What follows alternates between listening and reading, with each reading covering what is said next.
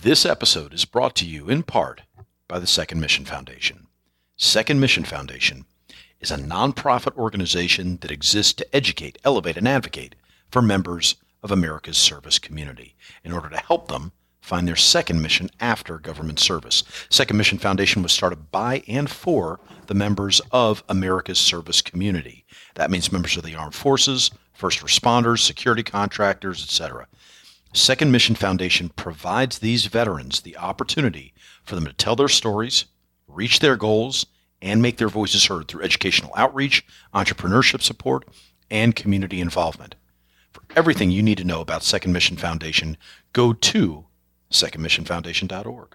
That's all one word, secondmissionfoundation.org, secondmissionfoundation.org.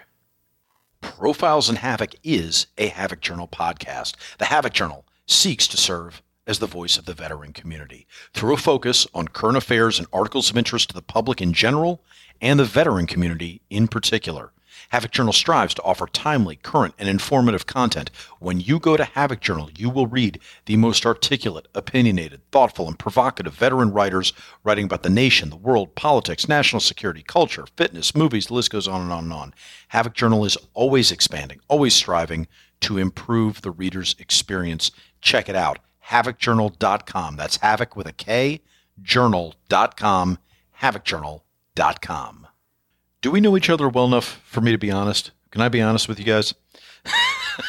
So, as you guys notice, a lot of these episodes we have been piggybacking with Savage Wonder podcast, mostly due to my workflow. And I think a lot of the stories, I mean, we're not, shoehorning in inappropriate content. I think this is a lot of stuff. There's a lot of bleed over in the Venn diagram between the two podcasts and the guests and the audience's interest in the guests. With that being said, I got hoisted on my own petard this week because the danger with piggybacking the episodes is that I have to do separate intros and outros for the episode, and I really screwed the pooch on that and managed to not record Angelo T. Robinson's intro and outro for Profiles in Havoc. So we're coming out with this late. I apologize to everyone, including Angelo.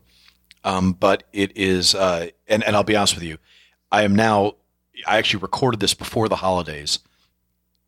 So I'm really having to go back in the memory bank to remember what the specifics were of what we talked about. So I'm going to stay with kind of my global assessment of Angelo in general. Because I love the guy from the moment I saw his artwork on Instagram. I was blown away, like, who is this dude that's behind some of this work? Then I met him when we were putting on the Savage Wonder Festival last Memorial Day. And again, just a human dynamo. I mean, just such positivity, such entrepreneurial mindset. So much. What's the best way to put this? I'm sure there's a phrase for this. I'm just either not knowing it or forgetting it. But I'm going to say such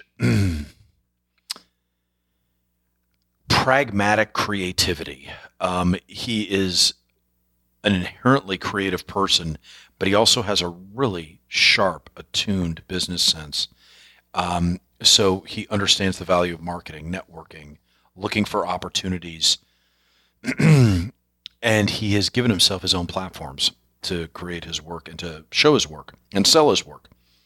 So I got all that at the festival. I was like, wow, this dude's incredible. And then talking with him on the podcast filled in so many more blanks for me. And it's just, his story's incredible. His naval service is something I think a lot of people are going to relate to. Dumb things happening, shit going down, him, going blind for a brief period of time due to an accident. And, he's naturally an artist and he was blind. Kind of not a great situation, right? And yet finding a way to not just persevere, but actually use the residual trauma from that incident to affect his art in a positive way. Not by telling the story or anything kind of on the nose like that, but actually incorporating the visuals into his style. And anyway, well, not too many spoilers. You'll hear him talk about that during the episode. So I just came out of that episode just going, God, if I would hire him in a heartbeat if he weren't so goddamn entrepreneurial. I'm like, that dude's, marching to the beat of his own drummer. And but just really somebody that I think people on both sides of the art military intersection would want to watch. I think he has an awful lot of ability to bridge the Civ Mill divide in a way that few others do because of his talent and because of his business sense and his vision. So I'm a huge fan of his. I don't think I've given too many spoilers out for the interview, so you guys should be able to enjoy it pretty well without any more from me. Okay, I'm Christopher Paul Meyer, and this is Angelo T. Robinson's Profile in Havoc.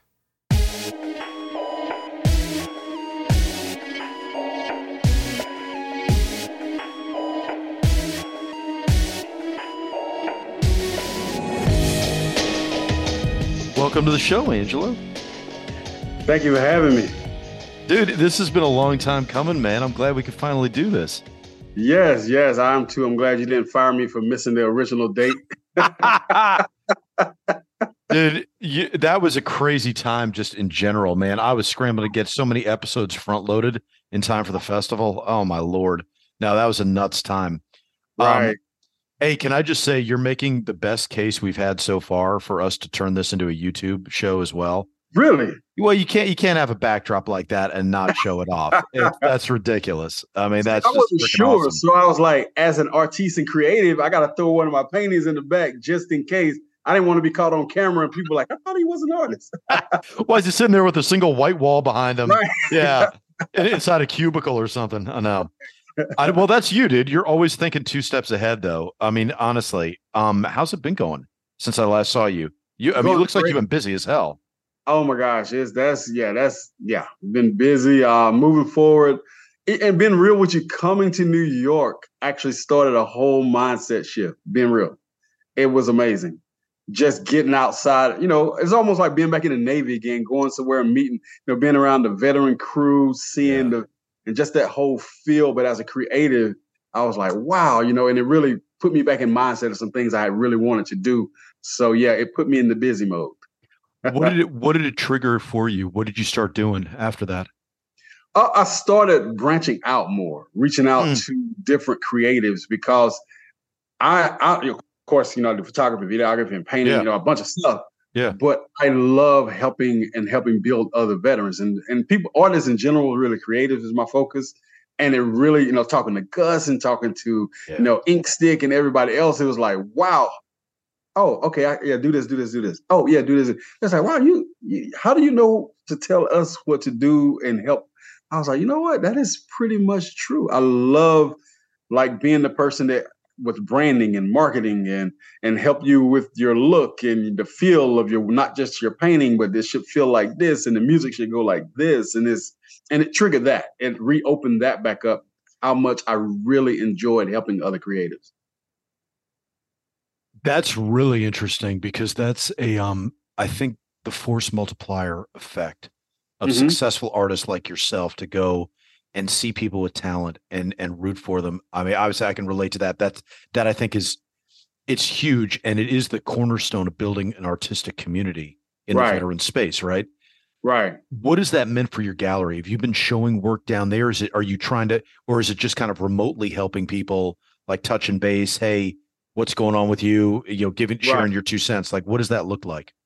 Kind of both. I curate a gallery in Noonan called the Sousa Slay. It was a friend of mine, Paulo and Will, that owned Southern Art Dance, and they had Southern Art Dance Art Gallery, and I helped them rebrand it to the Sousa Slay, a more up-tempo, more contemporary gallery. So I actually curated 3 shows there, and in each one of those shows, it was all different artists from around Georgia. Wow. Different themes, different things like that. So, and we'll probably talk about it later, but it inspired me moving to Madison, Alabama. And hopefully 2024, I'm going to open my own contemporary art gallery.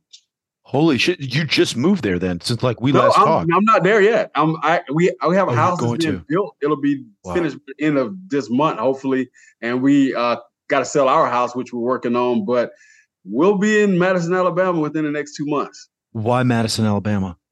Well, I went with a friend of mine, Rich Brown of Pottery 32. He's going to be moving there in about 2 years when his daughter graduates, and we were going to look for him. And I got there, and you have all the veterans, and you got the Redstone Arsenal Base. You have Mm-hmm. NASA, you have the Space Center, and it was a lot of military. As you know, when you be around a lot of military people, sometimes it's very salute and this and but it Right. wasn't that military. It was, hey, I'm a veteran, I own this company. Hey, I'm a veteran, I'm working over here. It was very inclusive and very helpful. Mm. And it was just an amazing experience that when I looked around, it was everything I wanted to do with the company I'm creating, Yellow Tub, which is helping other veterans going into government contracting to find funding for artists or be the guy that gets to set aside contract that puts the 50 paintings in the VA center, that kind of thing. And they have a lot of that down in Huntsville and Madison area. And I was like, huh. So for a quick funny story, I called my wife. I was like, hey, you remember what I said when our son is 8 now, gets to high school age, we might move outside of Alabama, outside of Las Vegas because she works in California. It'd be an easier flight. I said, oh, you thought about Alabama? What did she And say? Was she like, was "I'll like, see you later"? what? What are you talking about? And she came, and to her credit, we went and visited, and she fell in love with it. And like I say, hence she picked out a house that's been built, and yeah, yeah. So long story short, like you're saying, Yeah. it literally just I've always helped other artists, always helped other creatives, always got the phone calls or the messages like, how do I do this? Right. Right. But now I just would love to take it to kind of, shameless plug for you, from me, that I love what you do. Like, with the theater, and you bring in other people and you're trying to get grants or money to help them get their project off the ground. To me, there's not enough people on this level being willing to be that person, to be that conduit, 100%. to 100%. bring it out. So there's a lot of creative people that just want to sit in their studio or in there and write. They don't want to do the other side. But it seems like you kind of have both, where even though it's hectic at times and things like that, you get in there, your hands greasy, and you're helping and organizing and getting the place and doing this. But now you can bring those other people in the fold and they'll be able to be successful. 100%. But I mean, you have that same gene in you, and the way you're exploiting it to turn it into a business that you're able to curate and help and elevate and raise the platform of people, right, I think is huge, man. Right. What's the art scene like there? Is there one, or would you be creating it? In Madison is a pretty big art scene. They actually have Low Entertainment Center. It's a 3-story old mill that has been gutted by family and given. They have over 150 art studios, 200 artists, 7 art galleries. Holy criminy. Yeah, wow. It's crazy. We went there, and that's what even sold me more when me and my friend went there. And you get to walk in the studios. It's open Wednesday through Saturday to the public. And so they have a huge art scene. But I could, like you said, thinking how I think I could see some little niches in some areas for me that I could fit in. And it was just an amazing sight to walk over here.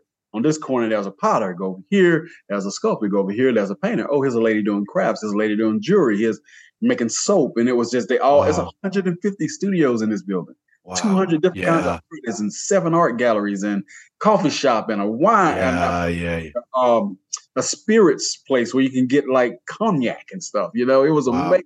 Wow. That's really, so are you thinking, so looking at it as a businessman, are you thinking that the play is to work with the VA or work with government buildings and curate art for them? Or is it working almost as a, kind of taking commission from artists to help just advocate for their work and get their work seen? Like, how does that work? What's the mechanics of that? It's kind of both for me, because I like all aspects of it. So it would be, of course, all the set aside contracts, trying to look for those and find those. Like I seen one in Texas not too long ago, but you had to be in Texas. They were looking for 156 pieces of original art to go in this 3, and it was 50 pieces of story, But wow, I was like, wow, there's contracts out there like that. So that's one side. But then, like you said, the other side would be to be that person that an artist calls and you have a fee or, barter or whatever, and you help them. Okay, here's your Instagram, here's your Facebook. And some artists don't want to do any of it, but you got to do something. You know what I'm saying? Right. Just having it in your closet, in your garage, and nobody's seeing it is like, it can be the most beautiful thing in the world. Just like I'm sure you got people with some amazing plays and amazing stuff written, but and you holding it close to your heart, unless you give it and put it out there, it doesn't get that exposure. So I would love to create that exposure, but also, like you said, and I've curated shows. I create my own shows. So now I'm able to find a venue, create the show, bring the artists in, and let them do what they do. And basically it's just been a conduit in different areas of creativity. Like I have a blacksmith friend, a woodworking friend, pottery friend, sculptor. I just like all of it, where some people, I do abstracts. I do portraits. Me, I'm like, hey, what are we creating today?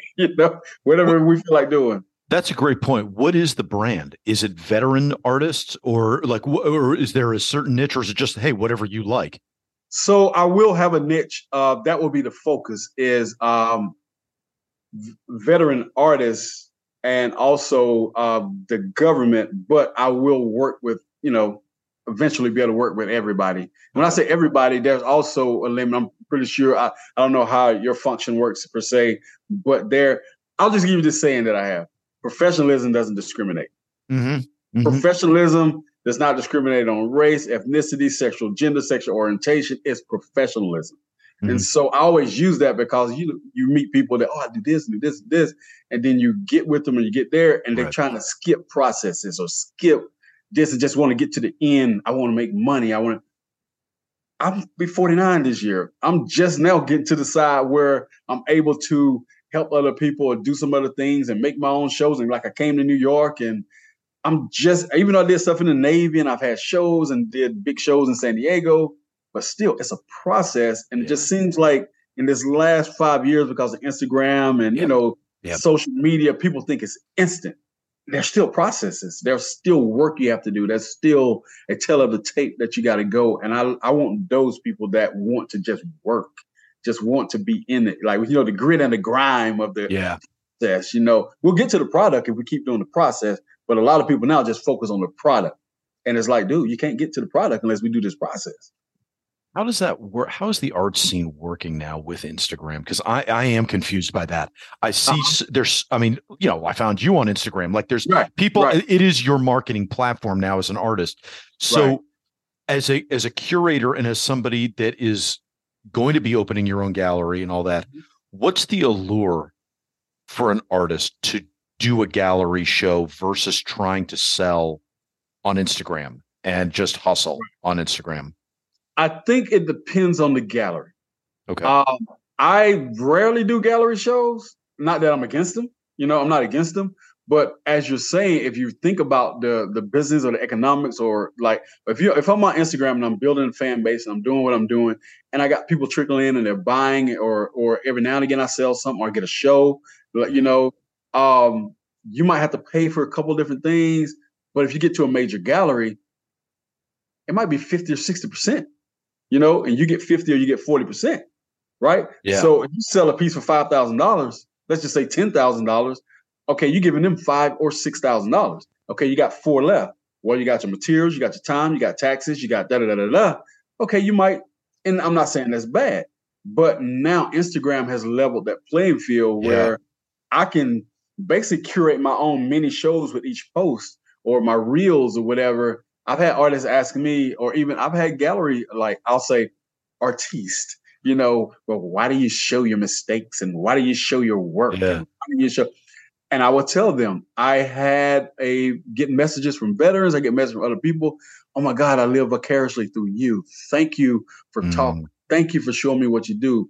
And as a veteran that, 14 years and 2 knee surgeries and fractured ankle and fractured wrist and long story short, had a car accident, went blind that day, was blind for 7 days. And we're going to get into that. Yeah. Right. Yeah, so I'm just saying all of that. I know this is a gift. This is something that you should be willing to do this. So why should I pigeonhole it that I'm going to sit in my studio? I'm going to wait till this one building and this person calls me. I got nothing against galleries at all. but that should not be the only avenue that you can get it out.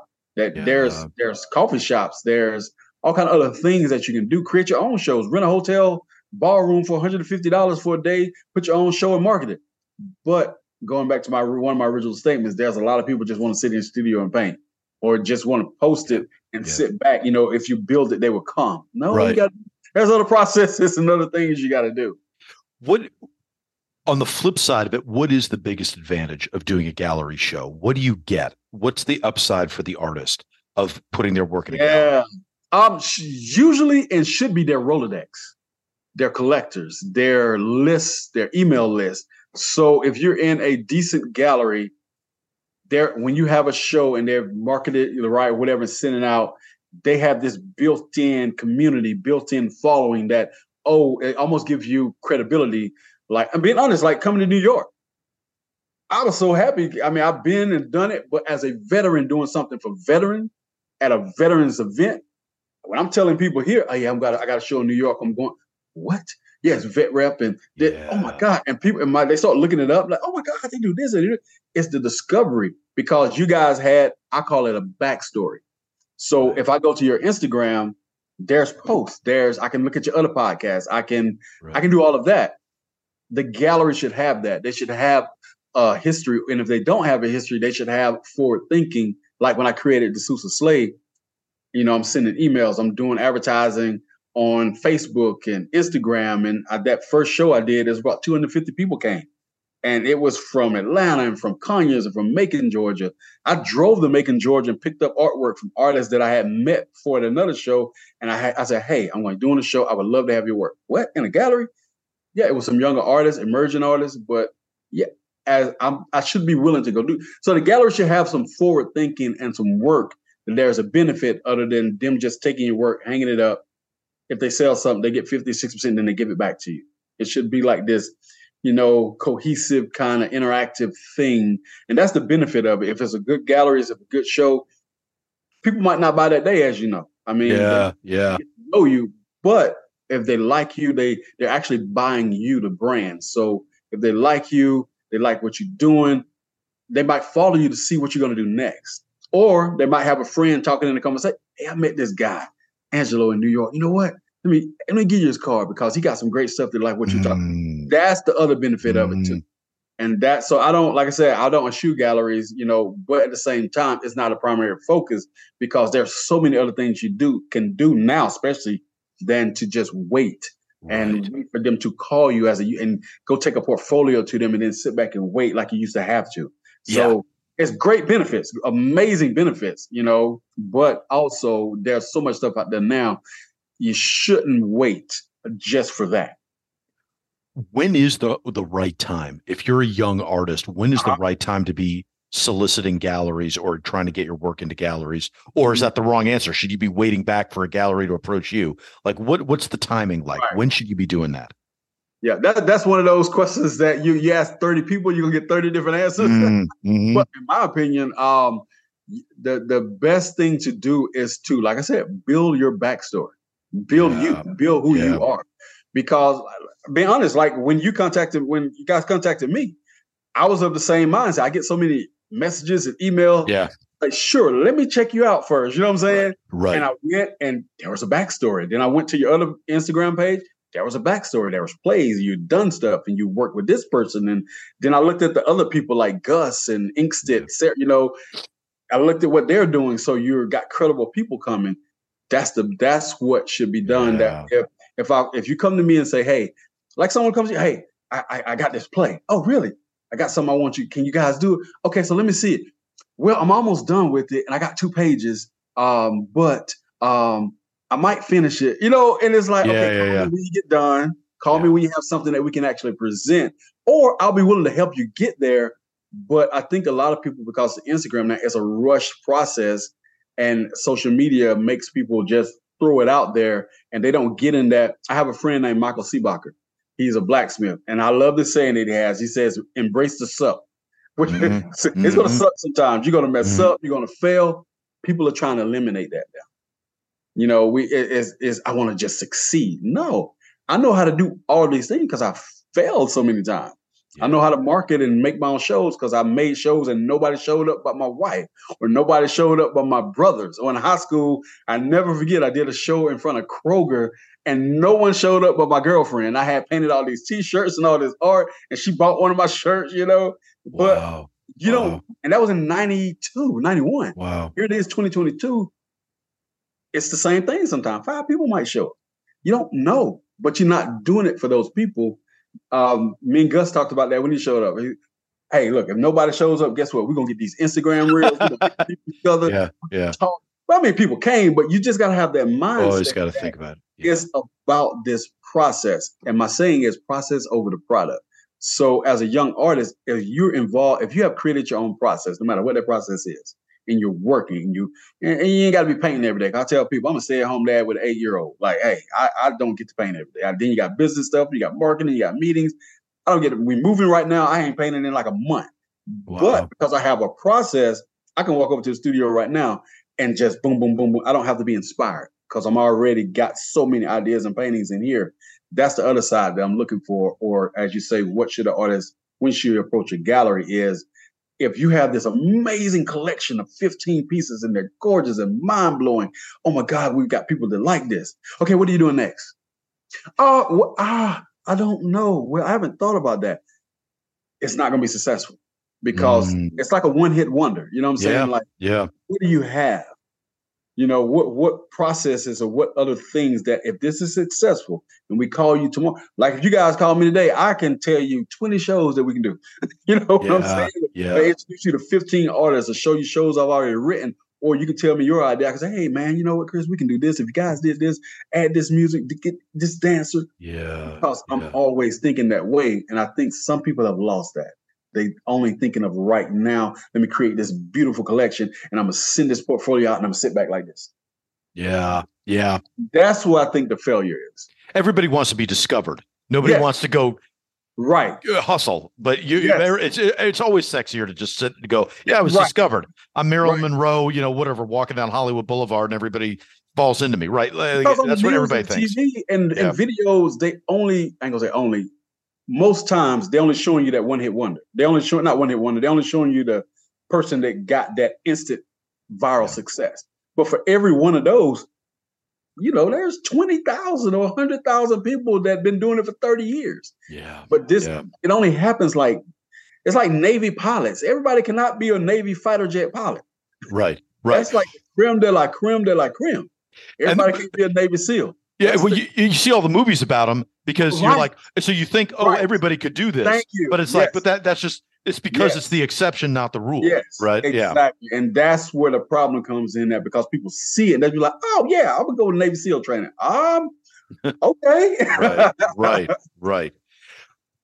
For you, what came first? The business acumen and the smarts or the art? That's a great question. I'm going to say from little age, it was the art, but then it both got intertwined. I grew up in the country and I always have a city and a country mouse. Cause my grandmother, one lived up by Atlanta, one lived in the country in Paulding County, but they both was business women. So one of them worked for stores and did clothes. And so the other one worked for all the farmers and did all their clothes and food and all that. But they would pick me up and drag me around to all and collecting their money and doing stuff. But I was the kid that when we have the empty house and all the cousins are playing, they're looking for me. They come up and my grandmother's, I don't remember the story, of course. She said, I'm in the middle of the floor tracing pictures out of magazines and encyclopedias and papers everywhere. So they could tell I had been going up there at 3 years old, tracing pictures and doing stuff. And it just never stopped. I would get notes home, first, second grade, kindergarten. Mr. Robinson Angelo is amazing. He makes 100. He's so personable and mannerable. But can you talk to him? All of his tests have all these little drawings on them. All his homework have all these drawings on them, Wow. So you got to imagine my dad's a Pentecostal preacher. My late grandfather's a Pentecostal preacher. So, it was like, hey, what are you doing? Until my grandmother said, leave him alone. He's got to get, Yeah. And what was the house like to grow up in? Was it full of, was it an artistic environment, do you think, looking back, or were you the exception? No, I will say me and my brothers, I'm the oldest of 8. Okay. Wow. 6 boys, 2 girls. Wow. And my mom was a stay-at-home mom, and we talked about this often, that she was the one that put them nuggets in there, because there were times she wouldn't let us go outside and play. She would give us a coloring book, and we had to color these things that we got to the point where we could do shading with crayons, and she would make you color it over if there was white spaces in between the blue, you know? And so she made us like write and draw and color every summer. And why was that? Why wasn't she letting you go outside to play? That's one of the things that we talk about, that she said she just wanted us to do something different. And we lived in the country. There was nowhere for us to go. Like, go in the woods and run around, go hunting on Sundays, you know. My kids pick at me now because my mom verified my stories that we used to take our BB gun and on Saturdays go shoot squirrels and doves, come home and skin them and cook them. They was like, Dad, you was country, you know. But then I go to Atlanta. Yeah. My grandmother there is a Jehovah's Witness.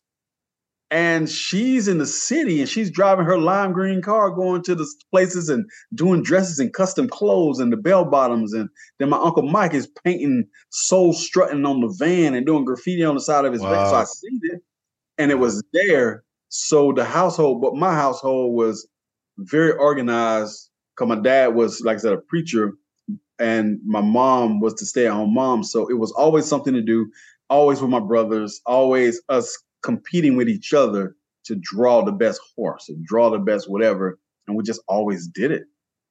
And it was competitive.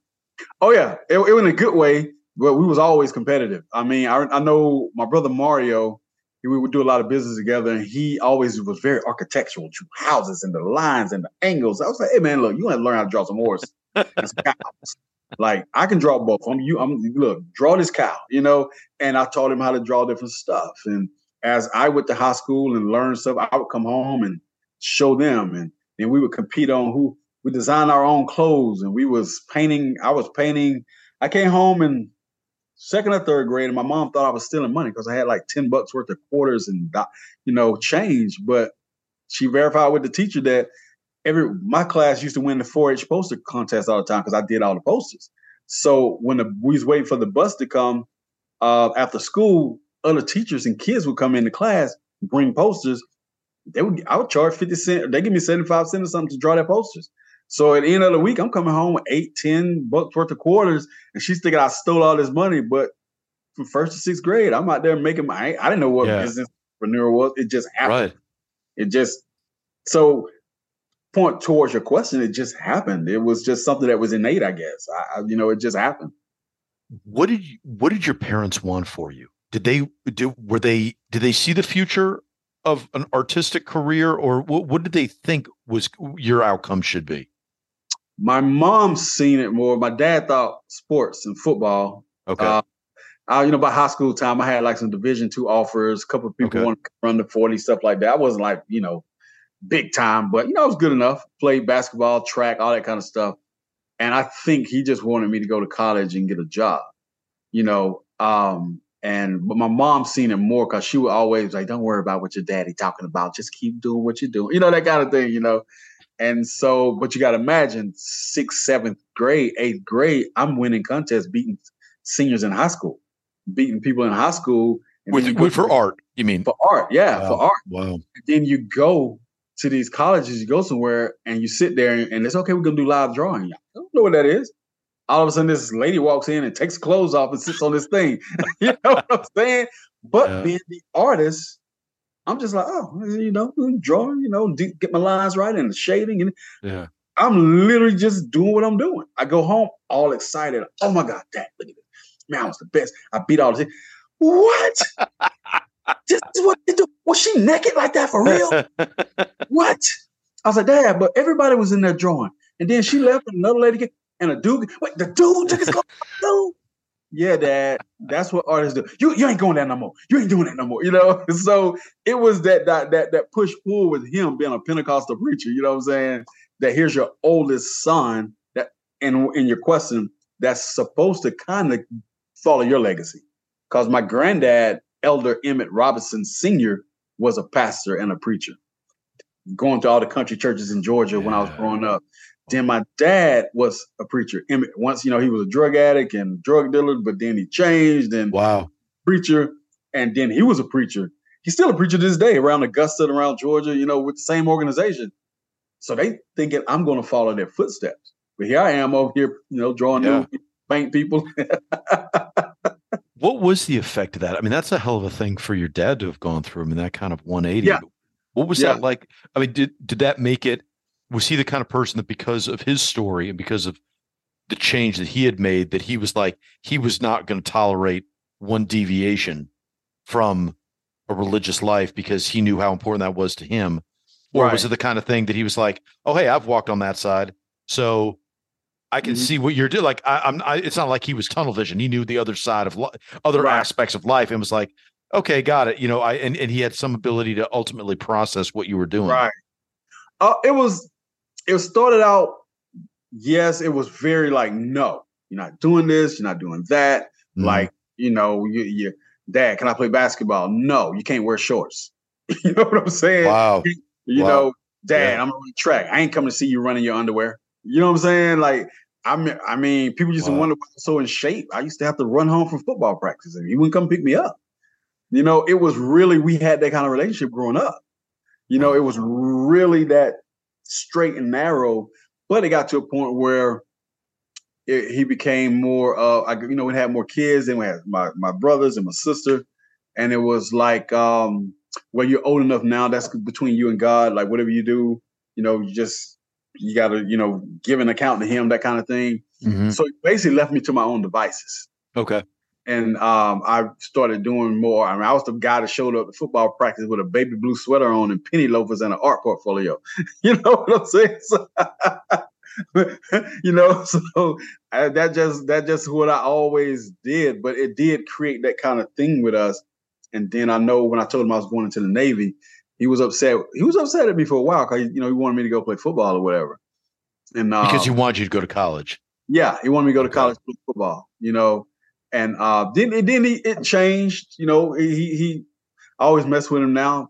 Like he just told me maybe 9 years ago. So maybe 39, 40, 8, 9 years ago. I finally understand what you do. I like, really, Dad? Really? Wow. But we have a great relationship, but that was just that time. That was just sure. That's all he knew. I mean, you come from being one of the biggest drug dealers in DeKalb County, then kicked out of every school in DeKalb County and beat the principal with a mini baseball Atlanta Braves bat. And, that was my dad. So now here's a short story. I didn't know who he was like that. So when I used to go stay with my grandmother in Scottsdale, Georgia, the church that they went to was right across the street. So the bishop of the church had a son that was in a wheelchair. So he was like, Young Robinson, take care of Pepper while I'm at work, whatever. I go knock on the little window and the son would roll up. He's like, hey, go down. Back then kids go get the cigarettes and the alcohol. Yeah. Whatever. So I go down the street and as I'm walking, there's guys on the corner. There's women, Yeah, right. And I'll be walking and the guy will walk up to me like, hey, young fellow, young blood, what you doing? And somebody on the porch like, hey, y'all, that's Junior's boy. I'm sorry. And then I would go to the store, come back, or I'd be at the basketball court playing ball. Somebody would start acting crazy. People get in a fight. I'm walking around. And they, what are you doing? Hey, y'all, that's Junior's boy. Oh, my bad. Right? And no idea until we got older. And he started telling me stories about all those people that lived there. Like he was the neighborhood drug dealer. He was the biggest drug. So people really remember him from his crazy days. And they knew I was his oldest son. I had no idea why people wouldn't let me go places or I would get to do stuff and they would just walk away and leave me alone. But I found out how serious it was. He would tell us some stories as we grew up. But I always give him credit and I always say because when we started, he overdosed a couple of times. He died. But he gave all that up when you go from making $10,000 a week, back then to being a garbage man, working in a wastewater treatment plant. Wow. He had like 4 or 5 jobs, just giving it up for us. So even though we were poor, the house we lived in had rats and no lights and no running water and all that, he did it because he got married. So when we got older, we recognized, I guess, going back to your original point, that's where the hustle and the grind come from. As his oldest son, like that's all I knew. That's all I seen my dad do. He good and bad. That's all I knew. What's the residual effect? I mean, from a grandfather that was a preacher, and your dad doing what he did. Yeah. How else did that rub off on you? I mean, besides just how it intersected with the art and they're kind of learning to understand what it is you do. Yeah. What's the residual effect of that though? I mean, is that, and I'm not trying to play amateur psychiatrist, but is No, it, no, no, is that no. kind of where the helping people comes from, that you're Yes. naturally 100%. programmed? Yeah. 100. We had no food sometimes. I mean, we would eat to this day. My wife laughs because I'm not eating lima beans. I don't like cooked carrots. I'm not eating rutabagas and squash because we ate so much of it. You know, you have pinto beans and cornbread for a week, or lima beans and carrots for a week, right? And that's what we're eating. But I would see my dad take money, go buy another family food, go pick them up, take them to Atlanta to church, 45 minutes, come all the way back to Dallas, Georgia, pick us up, take us to church, take them home, come back. That's what he did. That's all I ever seen him do. Help people. That's all I've ever seen him do is try to just give people the best and stuff like that. So yeah, 100%. That became just an innate, not even a second thought of just giving and just helping. So when you were going into, let's say, your senior year at high school, what did you think you were going to do? Where was your head at that point? Going to school for art. I wanted to go to Pratt Institute of Art, SCAD in Savannah. There was this one art college in Maine. It was one on the beach in Florida. I was like, ooh, the beach, girls. And I ended up going to Pratt Institute of Art in New York for a senior visit. I was the president of the National Art Honor Society at my school. And my dad couldn't afford to send me. It was $800. And I didn't even tell him I had an opportunity to go. And I told my teacher I couldn't go. And I'll never forget Miss Willer. She came in and she was crying. She's like, somebody paid and you can go. And I went. We stayed at the YMCA hotel, and I got to see Pratt Institute of Art. I got to see artists in the big school in New York, and I was on the elevator. And a good friend of mine to this day, Rennie Dodd. I think she was a sophomore at the time. She gave me an envelope with money in it. And I was like, what's this? She said, my mom said, if you need anything else, let me know. Well, her mom, Bobby Dodd Stadium, Georgia Tech, she was Bobby Dodd's daughter. So that was Rennie's his great granddaughter or granddaughter. So, she paid for my way. Rennie gave me money, and I just assumed I had stacks of art college letters and, I had all kind of things like that. I just assumed that's what I wanted to do. And I have no idea now, hindsight 2020, but that day when I walked in the library and that recruiter, William, said, hey, you want to take this test? And I said, what test is this? ASVAB. What's that for? The Navy. I was like, I want to take that, and we had this. I was okay, I'll take it, and I took it and I got up. I was all right, man. He was like, no, you got to finish. I was like, I'm done. He said, that's not possible. I was like, what do you mean?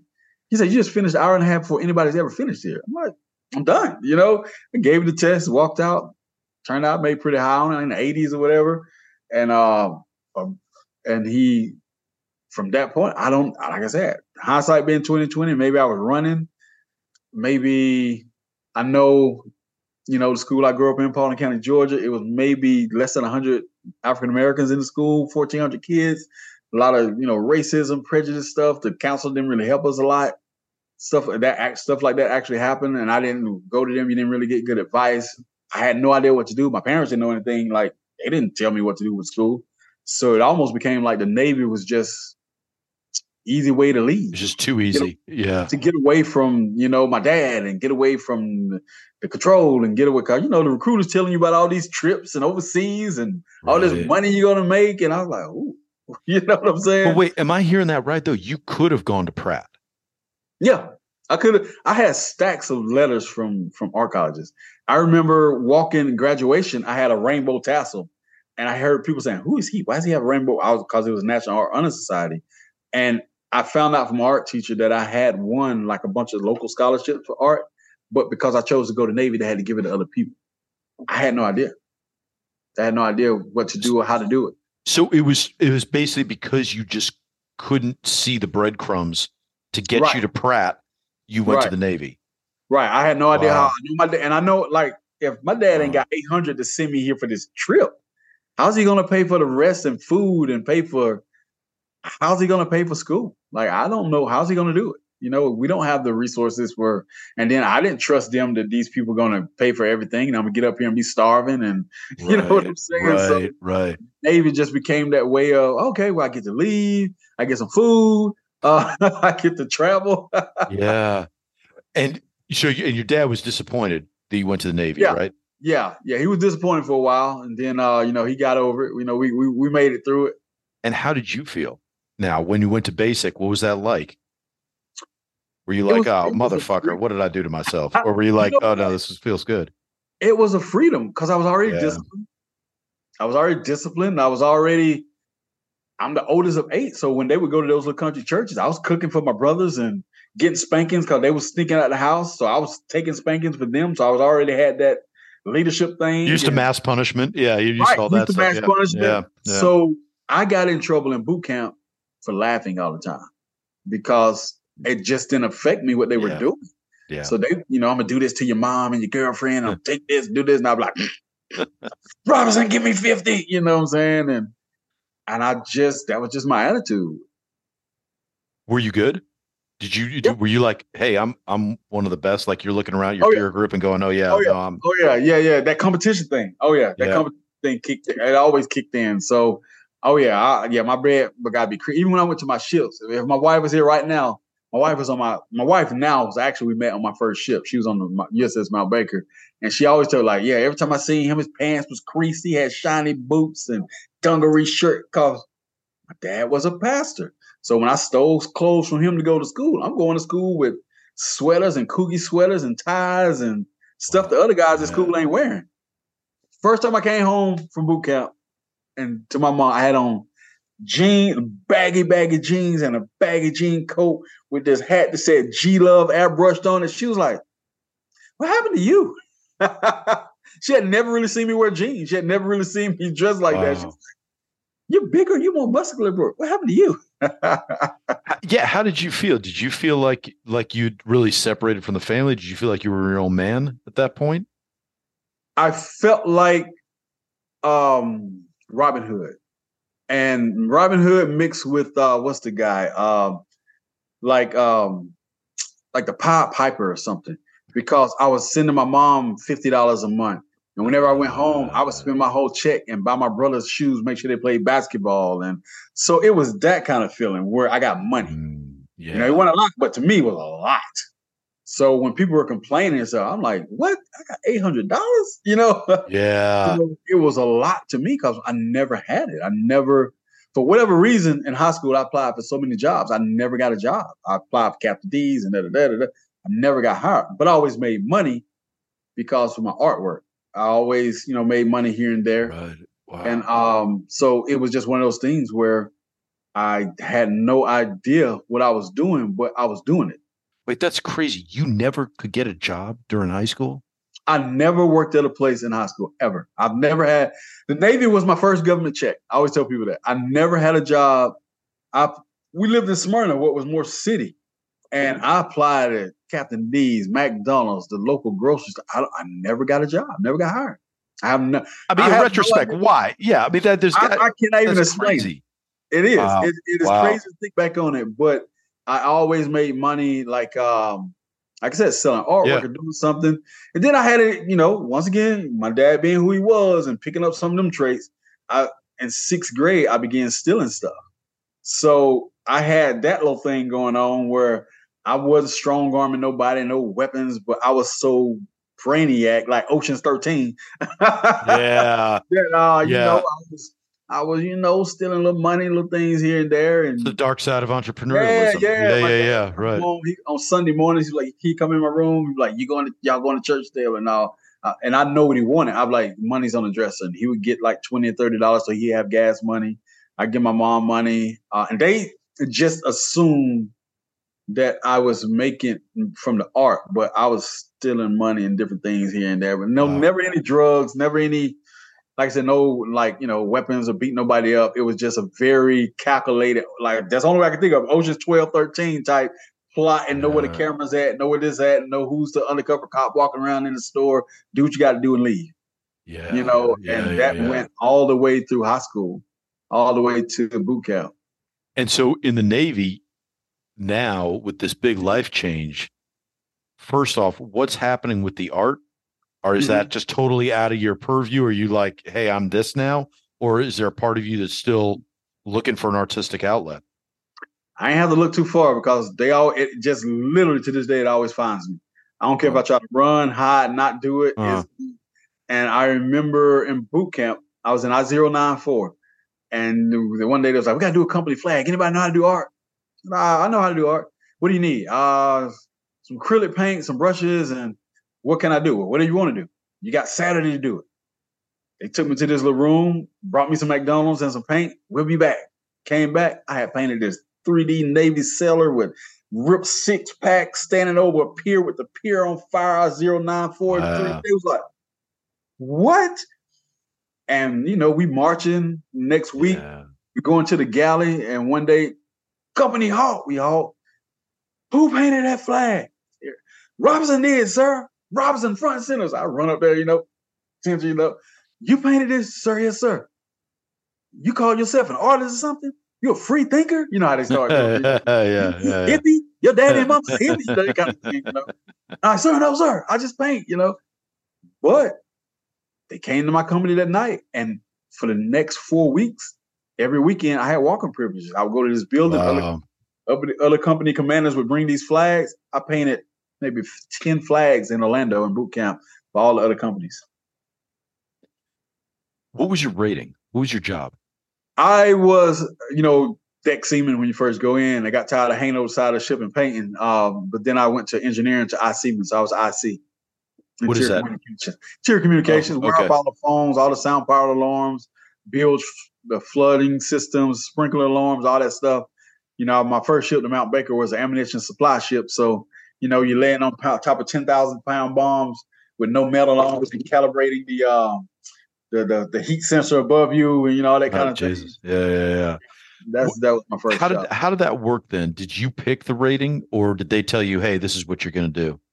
Well, I had no idea how the Navy worked. So when I went in, of course, they just put me in deck. So when I went to the ship, I remember I got down on a Sunday in Charleston, and Sunday evening I was hanging over the side of the ship painting the anchor. So I did that a couple of years, about a year or two, and I was like, I don't like this. And it wasn't as technical as I liked and all that kind of thing. And I've seen these people that was messing with the wires and the phone. Like, what do y'all do? And now back to what you said about art. I really wanted to be an illustrated draftsman, a DM. But they only had one billet on the ship, and there was not a lot of billets for illustrated draftsmen in the Navy. So they told me I had to build a portfolio. So while I was in deck, and even while I was out seaman, I was just building this portfolio. And I'll never forget, like, the lady wasn't really trying to help me because, there's only one billet on the ship. And my art was better than hers, And I've never turned the portfolio in, never finished. I finished it, but I just gave, once again, one of them not knowing what to do, just gave up. And just said, well, I already know how to do this. I'm already doing art. Yeah. And I just go do this right here. So I went into engineering, into IC. Did you think it was going to be a career at that point? It was probably 50-50 because I liked it. My uncle was in the Marines. One of my other uncles in the Army. So my grandfather on my mom's side was in the Army. So I knew veterans and knew about it. But it was always that pull. It was always that other side where, we go to Italy or Spain. I'm walking the streets by myself, going to these galleries and just walking in art studios. And I remember in Dubai, I found this art store and bought these art supplies. I'm standing at the fountain, drawing pictures and people crowding around me, trying to give me money. I just always had that other side that I couldn't run from. So I thought I would be in there if I found the right job. But even later, as I did stuff for the Navy and, I became military police officer, I was doing a painting, finding a place in Charleston, taking that painting, getting prints made of it, selling prints to the other police officers and designing T-shirts. I just always did it. It was just always there. Well, it's funny. It's like your art is never divorced from your business sense. It seems like. Right. It's like every time, it's like you're never content to just do it for yourself. Right. You're trying to get it out there. You've always been trying to push it in people's hands. That's incredible. And that's a really, I think there's a really, I think rare quality. I think there's, let me ask about that actually. Was art therapeutic for you, or was it fun? Yes. Was it Both. just, okay, all right. It's fun, but then right now I can tell when I haven't did something or created in a while, and just the way my brain works, I need to go create, but it gave me that escape. Totally right. It gave me the escape from whatever, because I could always get in that. But then also, just like if my wife was here, we had different experiences in the military. He got away with stuff, you know. I didn't have to do the gas chamber in boot camp. I didn't go clean guns. I didn't do. They would always call me to go do flags, to do art. When the other class met, I would go do stuff. We went to Gitmo the first time to Cuba on the Mount Baker, and Command Master Chief says, "When we go to Cuba, I want you to paint a mural on my door." All right. So when I get off watch, no, I need you to paint it. Yes, sir. When I get off watch, I'll tell it. No, you don't get it. That's all you're going to do. IC1 ain't gonna be too happy with that. Engineering ain't gonna be too happy with that because we got a watch schedule. I'm the Command Master Chief. Sure enough, we pull out, go on the way. My IC1, he comes down there. He was like, "I don't know who you know, what you talk to, but here." And they was all mad at me. I'm like, I didn't do anything for that 2 weeks. Reveille, I get up, go eat breakfast, go put my dungarees on, go sit in front of Command Master Chief's, draw, paint for 2 weeks. That's all I did. And then at the end of it, when we pull back in Port of Charleston, he shakes my hand, gives me $175, and gives me like a 3-day Liberty Pass. So when we went to Italy, we pulled into Naples, I think it was, and I got a bag of trash where I really got my clothes in there, and I'm walking off the brow and officer deck like, "Robinson, where you going?" "I'm going to take the trash, sir." He was like, "You going to take the trash?" "Sir, yes, sir." I handed him the Liberty chair. He was like, "Command Master Chief, huh?" "Yeah." "Carry on, son." And so it was always like that. I wasn't looking for it or trying. It just happened. It just always came. I had to watch myself to this day. Me and my wife laugh about it. The girls would come down to the ship, down to the IC shop when we pulled in. Girls would come down in their Liberty clothes, be like, "Robinson, can you draw a tattoo on me?" I was drawing tattoos on arms, on breast, and thighs, and their boyfriends be standing right there, and I'm drawing like a whatever and getting $25, $50 just so they can have something look cool or whatever. They were going about their business, and it just always was like that. So what's the intersection of therapy and commercialism for you in art? Because it seems like there, you're getting tasked out. There's an assignment. Right. So you're doing it. Was that a different experience for you than what you're doing left to your own devices, where you're like going, "Hey, this is for me. And then if you guys like it, awesome, but this is really for me." Right. It is. I'll say, even when I'm doing something for somebody, that's 25% of the same mood and same emotion, but definitely when I'm doing it for myself, like that's why now I always tell people, they're like, "What's your style? What's your focus? What's your niche?" Creativity. Well, what do you do? Create? What kind of art do you do? Whatever I feel like doing anymore, because it's literally like that. I never was limited to painting or photography or acrylics. It was just everyone had their own feel and their own mood, their own. Like now, I just literally last night I just bought a I think it's Nexus keyboard because I was like, I need an outlet. I'm doing business, I'm doing art, but I don't have a hobby because everything I do technically ends up turning into business. Turning into art. Yeah. Right? And I always used to make music for my own commercials or make music. So I was like, I'm gonna get back into music. I downloaded Reason, bought the. So even if I do that, technically I'm still doing it because I can create my own music. But it's an outlet from the normal thing that I'm doing every day. So each thing has its own therapeutic feel. So I think that's why I'm able to work with everybody, because I can look at what you're doing and find that story or that therapy in that, because I like all of it. Where, as some people don't. They just, I don't like abstracts. I don't like portraits. If you're not painting from a model, you're not an artist. You know what I'm saying? It's so many different caveats. But for me, hey, look, whatever makes you feel good, whatever you're creating, do what you do. Enjoy. Well, your art, as far as I know, and correct me on this if I'm wrong, but it seems like when left to your own devices, you do like abstract work and you do have a very distinct style. Right. And it doesn't mean you can't do other stuff. Right. You won't do other stuff. Exactly. But it's just that Yeah, Right. if left to your own devices, like your backdrop right there. I mean, that's Yeah. you, right? I mean, that's what Yeah. I've seen of you. Right. If left to my own devices, I'm gonna do one of two things. I'm gonna paint abstracts, or it's gonna be sexy. One of the two. It's gonna be a huge painting of some stilettos, or like the series that got me my first major show, Simply So Sexy. You're talking about 48 by 60 nudes on a big piece of aluminum. All of them was huge. It's gonna be that, or it's gonna be abstracts, and those are two places that it'll go to, one of those two right there. And people Why? always ask, like, Yeah. how do you do that, but you do abstracts? But how does a burly Art San Diego Contemporary Art Fair, my first major show? I'm standing there, ATR Fine Art, got my suit and my pocket square, and I'm chilling, and VIP night, Bono is there, and people, the Secretary of Navy is there, and it's amazing.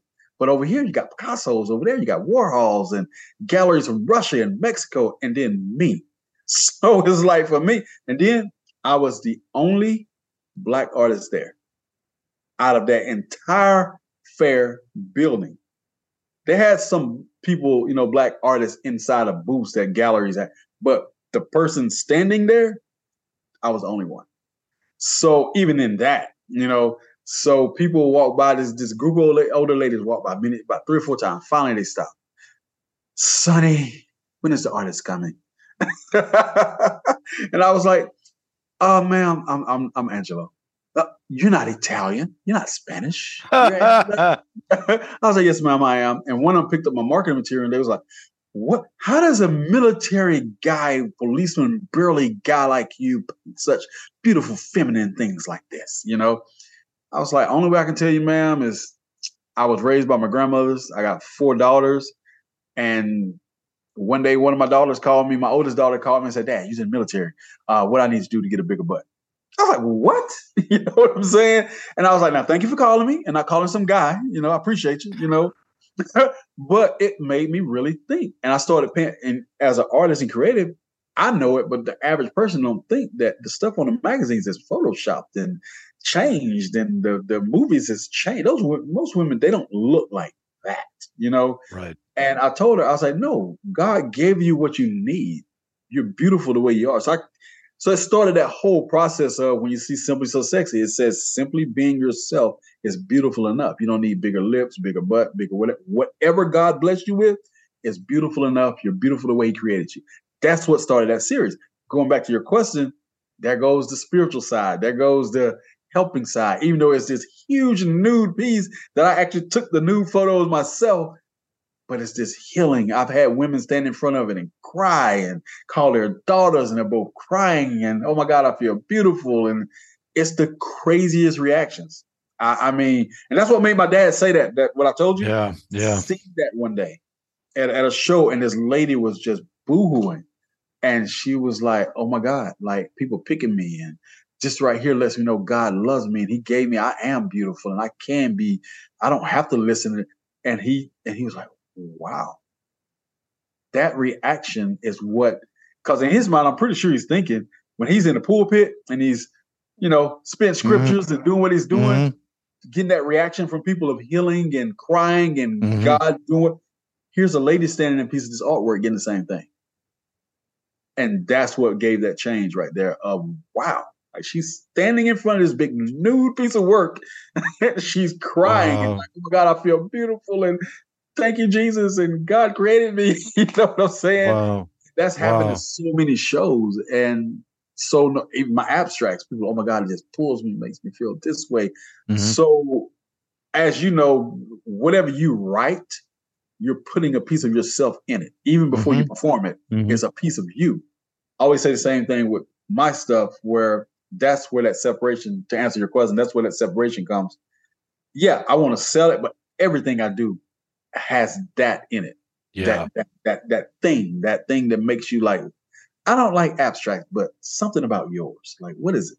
Like, why is this pulling me? Like, what is this? And all of my work has that. What is that? do you think? Because I agree. I mean, your abstract stuff blew me away. I mean, that was Thank you. like, like honestly, I mean, I'm I'm repeating myself from what I'll say in the intro, but I mean, Right. your work really does stand out. But and I can sit back as a layman and go, okay, the colors, right, the scope, the size, the boldness, like there's a lot of qualities, a lot of adjectives I could put with it. right. But the fact that it's so that there's a consistent level of excellence between all of them, and not just excellence, but Right. interest and intrigue and fascination, where it's I'm sorry, I'm going to ask this, I'm going to take the scenic route to this question, but I had a girlfriend years ago who was a garden designer, and she said and been to a million of her. She'd do rooftop gardens for celebrities in New York, and she'd always design them and have all this stuff. And I was just like, how come I never see you with roses? There's never a rose around. Well, how about you throw like the most beautiful flower known to man up there? And she's like, you'll get tired of it within a week. And she's like, it's too obvious. And she's like, it needs layering. And she's like, what I do is I do layers because you'll like it the first time you see it, and you will love it more and more and more as the years go on. And I've thought of that so many times in so many different contexts, but with yours, I feel the same way. It blows you away, it captures your interest, but you also don't get tired of it.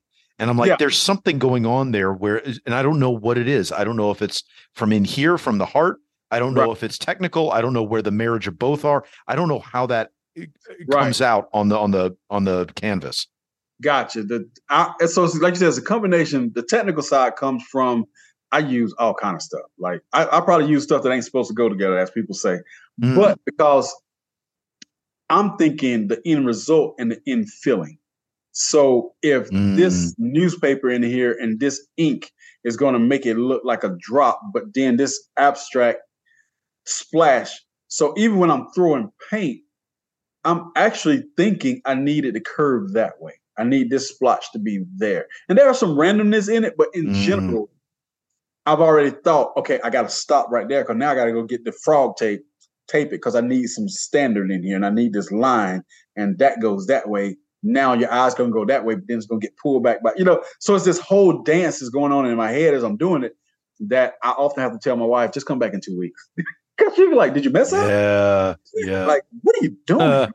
Yeah. At least I'm outside. I'm throwing ashes from the fireplace in there. I'm talking about, I'm just got ashes, just throwing ashes, and then I'm spray painting and ashes. And she was like, what the hell are you doing? I'm like, look, don't worry about it. It's called the golden rule, the gift of love. She was like, just come back. She comes back. There's this texture and movement, but there's this golden heart in the middle, and the gold is dripping through the ashes, and there's different shades of gold. And she was like, it looks like you can put your, so how did you, so what? I said, because I see the end result and I see all 50 layers in between. But the difference is, we was talking about the process earlier, I'm not concerned about the end result. Yeah. Because it's I'll tell people this, it's anticlimactic for me when I finish. Yeah. The process is the fun part for me. Like, and I think that, that's where the difference is sometimes with what you're asking the question about why it feels like that. Yeah. But there are artists and creators, as you know, writers, wherever the creativity is, out that end thing. Because I got to do the end thing and I got to sell it, or I'm going to make them feel this. For me is, it's going to be an end thing. But this process right here, I'm going to put all this in there because whatever this is going to make that person, I don't know what it is, but I know it's supposed to go there. And so people say, how do you know when your stuff is finished? When I got to think about it. When I start thinking about what I'm doing, I'm done. So the layers and the abstracts, and no matter what it is, for me, like this one, I finished it. I had it in a gallery, but it didn't have that thing. And I just left it in the studio. I walked. One day I'm walking by and I was like, oh, I know what it is. It's missing some dots right there and this. And that's what I see. So I don't question it. Done. Now also when people, and it makes you pause. So my art statement says every viewer is supposed to have a reaction to my work, whether it's physical, spiritual, or whether you love it or hate it. I don't care if you don't like it, but you had a reaction. To me, the worst reaction is if a person says, meh, Right. Right. And you're going to get that every now and again. But I prefer if you're like, man, I hate abstract. Oh, really? What you hate about this one? It just don't make me feel right. Like my biggest Simply So Sexy piece, this older lady said, I get it, Angelo, but she looks demonic. I was like, what do you mean? Yeah. She's like, she's curled like this and she's getting up and her shoulders up and it just looks demonic to me. Then it's so huge, her nipples is hanging right in my face and it's just, I said, but did you read it? She's like, no. I said, well, she was sitting on the floor after a shower and she just got up off the floor. And as she's getting up, she realizes like, oh my God, like I'm strong. I feel better. Man, I feel good. So that this photo, this capture is that moment when she realized she was beautiful and she's getting up, kind of admiring herself. And she was like, oh, I see it. Oh my God, you're right. She's like, I see where the muscle goes in this. Oh my God, and she's like, okay, I get it. I'm sorry. I said, no apologies, whatever. But I said, that's what I do. I don't, that's how I think. It's a whole story to everything I do. I mean, I can tell you a story about every painting. It's not just splash, splash, splash, splash, splash. Right. It's the solstice of the winter storm. You know what I'm saying? The art speak, it's not art speak I can tell you what it is. I can tell you. Plus, you don't have the turtlenecks for that speech anyway, right? Exactly. Wait, but where do you start from? What's your launching point? What's your inspiration? Is it the process? Is it going, hey, what happens if I technically start doing this? Or do you start generally with an idea? Is there a concept? Is there a feeling? Is there emotion that gets you to put paint to? If it's a series, it's a process, it's a feeling. But if it's just in general, I'm just starting. I'm literally walking in like, okay, what I got over here? What do I have? Let's see I like challenging myself. So every piece starts out as a challenge. Like, what can I do with this one? That I can but the end result is going to look like what I do. But what is that challenge? Because to me, that's the creative side of it. Because I'll be honest, I get bored. I would get so bored. Sure.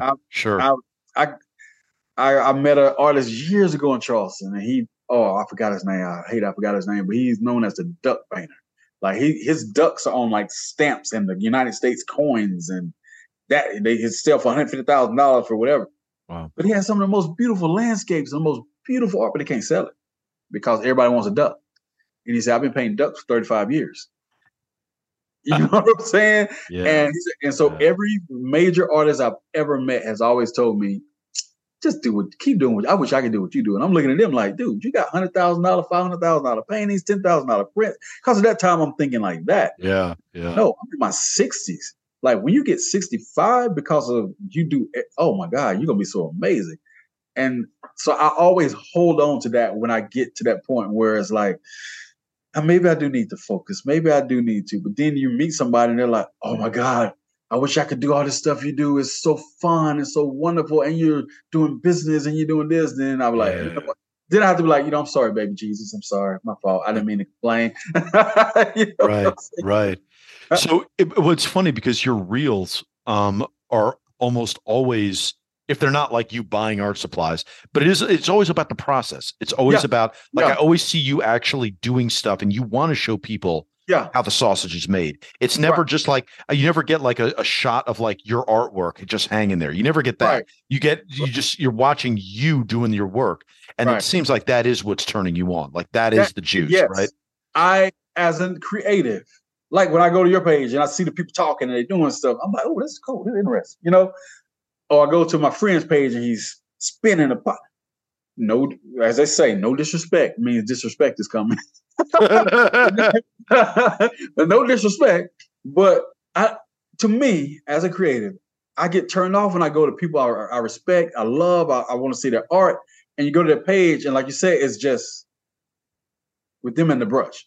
And I've had people literally tell me, you shouldn't show your mess ups, and you shouldn't show your process, and galleries don't want to see a clean page. And once again, I'm not looking. If you like what I do, you're going to like all that I do. Yeah. I'm not, my page is not just going to be painting, a finished piece on every square. I don't like that because to me, who am I inspiring? Who am I touching? Who am I that some lady or some man is sitting or kid is sitting there and I'm sitting here doing it. Mom, you can't look. He did it. You can do that. Versus if I'm just sitting there like this with the brush, like you're not, to me, I'm not giving the gift as freely as it was given to me. Now, the other side, the business side, people always ask me, aren't you afraid of people stealing your stuff? Aren't you afraid of someone copying? Mercedes do not worry about BMW. Right. McDonald's, Burger King, and Wendy's be on the same corner cooking burgers. Right. And then you have Freddy's and Steak and Shake. They cooking burgers too. Right. Walgreens will build right across the street from CVS. They're not. Why is it that in the creative world we act like we have a patent on acrylics or a patent on abstracts? Now I get if there's some process that you invented, but I could take any artist process, my end result is not going to look like theirs because it's theirs. So I don't ever worry about somebody copying me or stealing something, because as we know in this age, if somebody want to steal your paintings, I don't care what kind of watermarks you put on it. Photoshop software, you take it off, do what you're going to do with it. It just is what it is. Mm-hmm. So I don't ever have to worry about that. My thing is, I was given this to give it back to the world and put it out there, and however that comes, then that's how it comes. I always use you guys for an example. I always tell artists when I talk to them, I don't want to be on Instagram. I said, I had one of my favorite shows this year, and great relationships were built from me putting reels on Instagram. Yeah. And then, sorry, I forget her name, but she owns the nonprofit that helped ladies, and they was giving out for babies. And YIT. Yeah, Sharon Tony Finch. Yeah. She messaged me before I went there and was telling me her story and journey, how she was before the injuries, things like that. And it moved me so much. I showed my wife, like, babe, this is what I do. Here's a person I never would have met, that because I started tagging you guys and she seen it, and then she came backwards and she messaged me and said, thank you for showing and do. I'm gonna go paint. And about a month later, she showed me some pictures of some stuff she was doing that she got back into painting. Wow. Okay, what if I'm not putting my reels up and doing that? Here's another veteran that went through some traumatic stuff, that because they see another veteran, I'm talking about, look, man, my back, my knees, I be hurting. Like, I have to crawl out of bed sometimes. It is what it is. But the fact that I'm sitting here, like you said, and I love the process, I want to show you my process. She said, I live vicariously through you. Mm. How many people are like her, but just don't tell me? Just don't tell me. That, and I get a lot of mail. I meet people and they're, oh man, I see you. I'm like, you'll never click like. You know what I'm saying? But I get it, But it's so much of that I think is being lost in this glossy, let me show you this end result gallery. I'm a big time artist, versus for me, it's all about, hey guys, look, this what I'm doing. Like, check this out. Hey, I'm about to check this out, because to me, that's more engaging. And like you said, you'll be willing to come back to see the end result than if I just put up the end result and you're like, oh, that's cool. That's right. Nice, man. Right. No, 100%. I want to ask about the accident, because it is just such a jarring, right turn in your life. Yeah. So talk about how that happened and what was going on with that. So my ex had left her Ford Probe, 94 brand new Ford Probe, with me and my friend.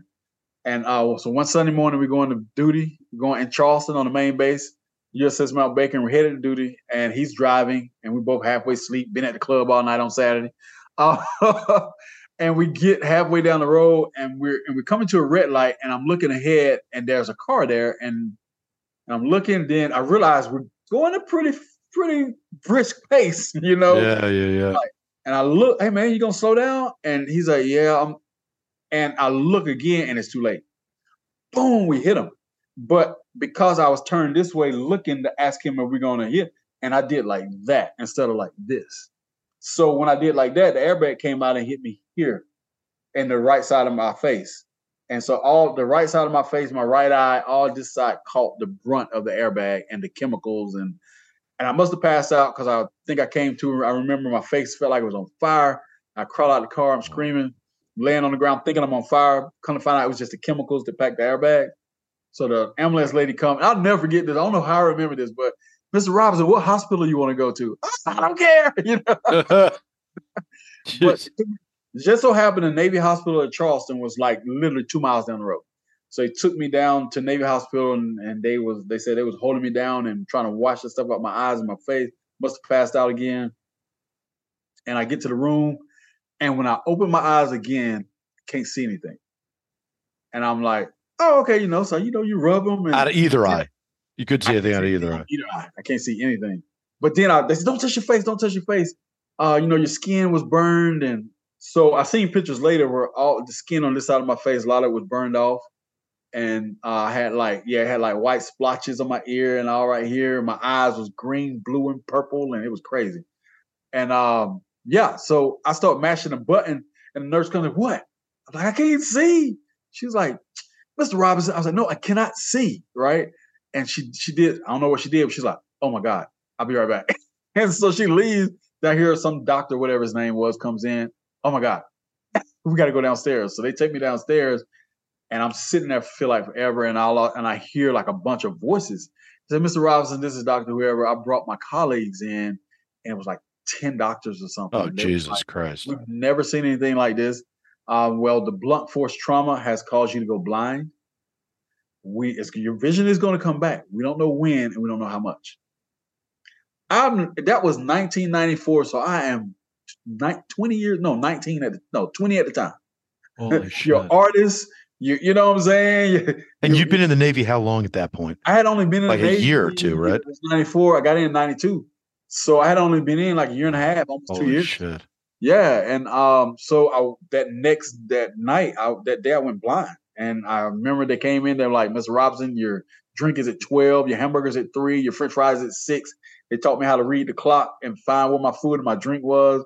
And my friends would come in and be like, hey, Angelo, this is house. Hey, Angelo, this is, whatever. And they would dial the phone for me, call my mom. I would listen to the stories and whatever all day. But a whole week I was blind as Stevie Wonder. Could not see anything. And they would take me every day and be like, hey, it's going to come back. And I remember the day it came back a little bit, it was in black and white. Wow. And everything was blurry. I couldn't tell whether you male or female. So just like the military, after a little, they sent me home to Georgia. So I'm at home with blurry vision, can't see nothing. Everything is blurry. And they said, you just go home and rest, and it'll fade back. I think it took 2 months to me to totally see in color. And then so I got a crease in my right eye, photophobia in my right eye. That's what my photography company is called, Photophobic Images. So photophobia is like every day. Like these are transition glasses I have on because the more light I get in during the day, the bigger the flashes are at night that I see. I see them every day. Every day. Colors, purple is like a purple, blue circles going in my right eye. Then my left eye. You're saying like at nighttime, you'll just randomly see colors. Yeah. Yeah. That's what like photophobia. Yeah. And like somebody has like the old school flash camera.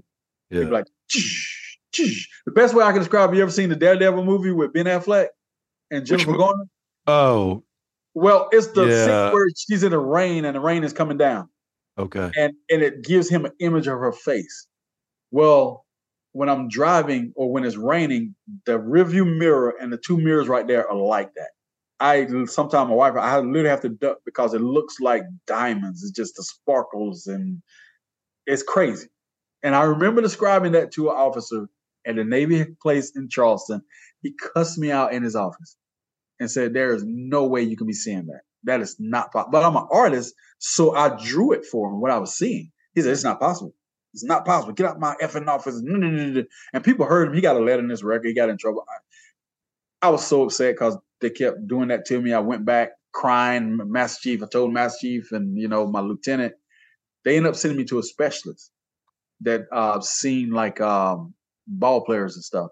And he told me that, hey, you got angular glaucoma, you got photophobia, you're going to always have it. So what it was, the pressure had built up. So to this day, every day, I have to put this drop in my right eye to keep the pressure down every night, or just once a day, I have to put it in my eye. But it changed my art. It changed. That's some of why these abstracts and why some of my work the abstracts look the way it looks, because the way I see things. And it gives me like a certain, I don't know, it's just the way when I see it is different. The colors and the way that it moves is just the way I see it. And I never would have accepted that until one of those old Black church mothers and the old church. I was, down on myself. I used to do, I still could do it. It would just take me forever. I call them the academic portraits. You know, you do Oh, every yeah. hair, every eye, realistic Yeah, painting. yeah. I used to paint like that. I still can do it, but it just take a long time. And I was, getting down on myself because it was taking me forever to do it. And I was trying to do it, and it would take 6 months when it used to take me 2. And this lady told me one day, son, why are you fighting? And I didn't even know her. She said, son, God told me you fighting him. I'm like, who are you? You know what I'm saying? But grew up in the church, so I knew you respect your elders. And when they, Right. telling them something, you just let them do what they do, right? And she told me, she said, he's giving you a gift with this accident you have. I'm like, how you know about this accident? And she said, you have a gift, but you're not using it. And he's trying to give you something that is special, but you're trying to still be the old person. You got to let the old artist go, the old person go, and be this new person that he's giving you to be. And that day, I said, okay, let's see. And I started doing more abstracts and doing mixed media pieces. And one thing led to another. And sure, I mean, that was when we're talking later, because that accident was 94. I fought that until like, oh my gosh, maybe 03. Oh, 2000, wow.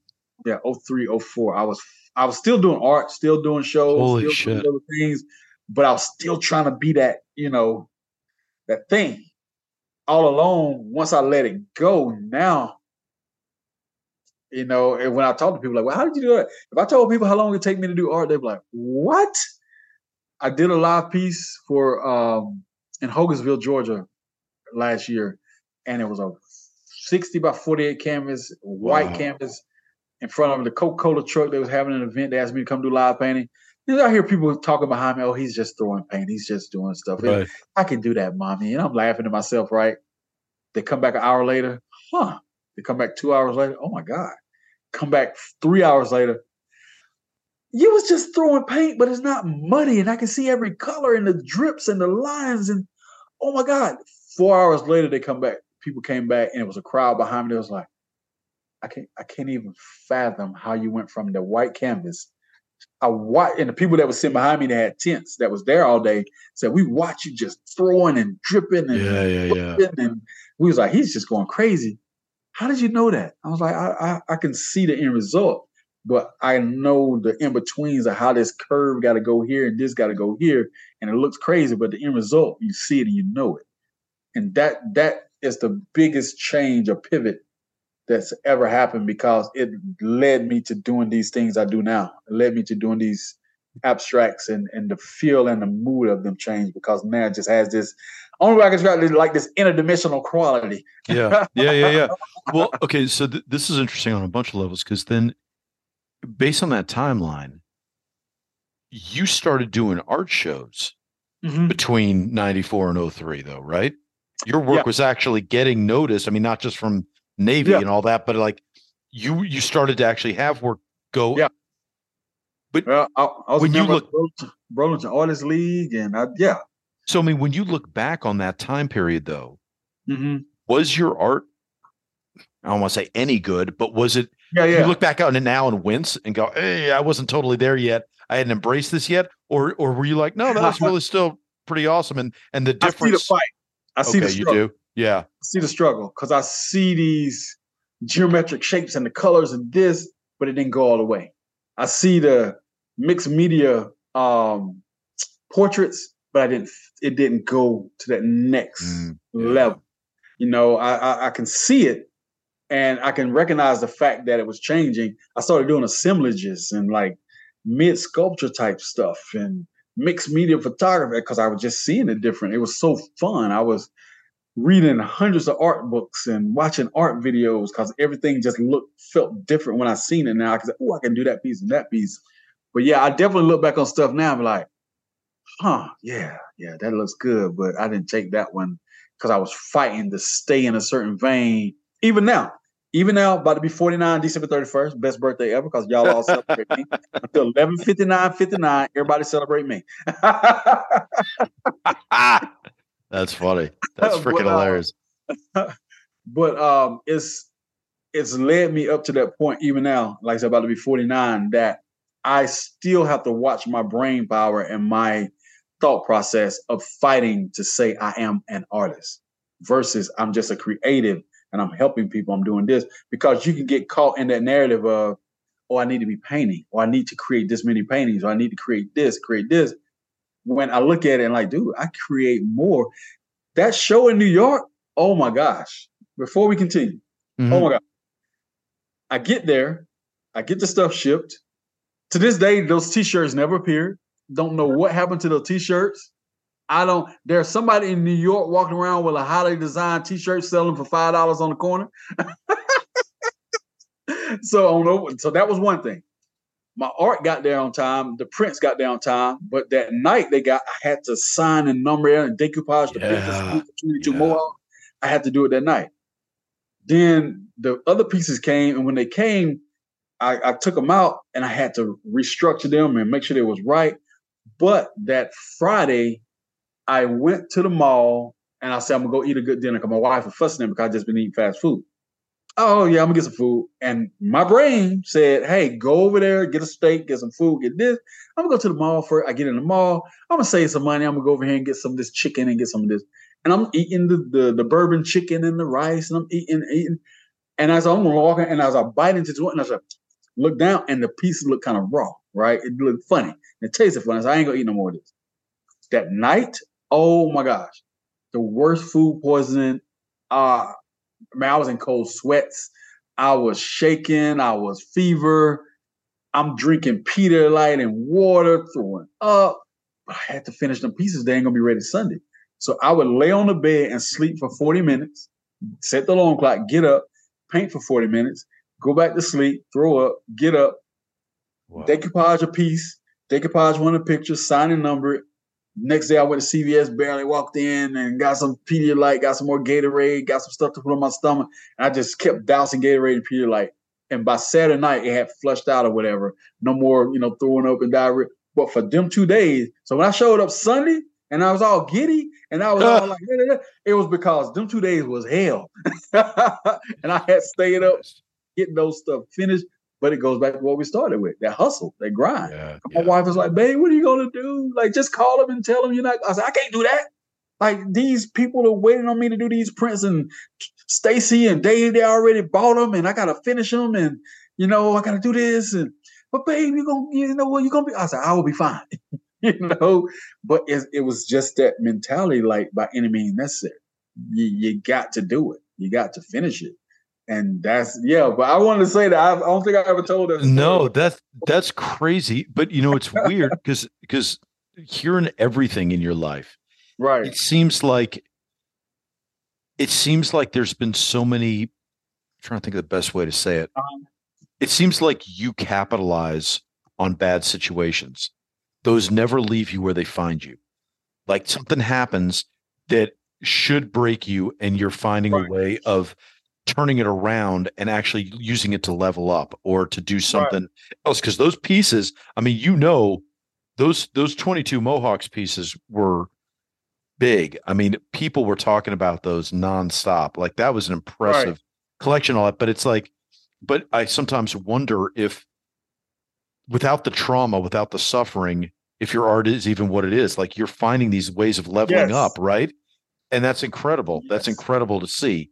I think there's something really instructive and magnetic about that, because that it's funny. I remember on this show when we talked with Dave Meadows about his acting career, and he said, I'm always grateful for the suffering. He's like, when I do my list of gratitude every night and I think about all the things I'm grateful for, I think of how I suffered during the day.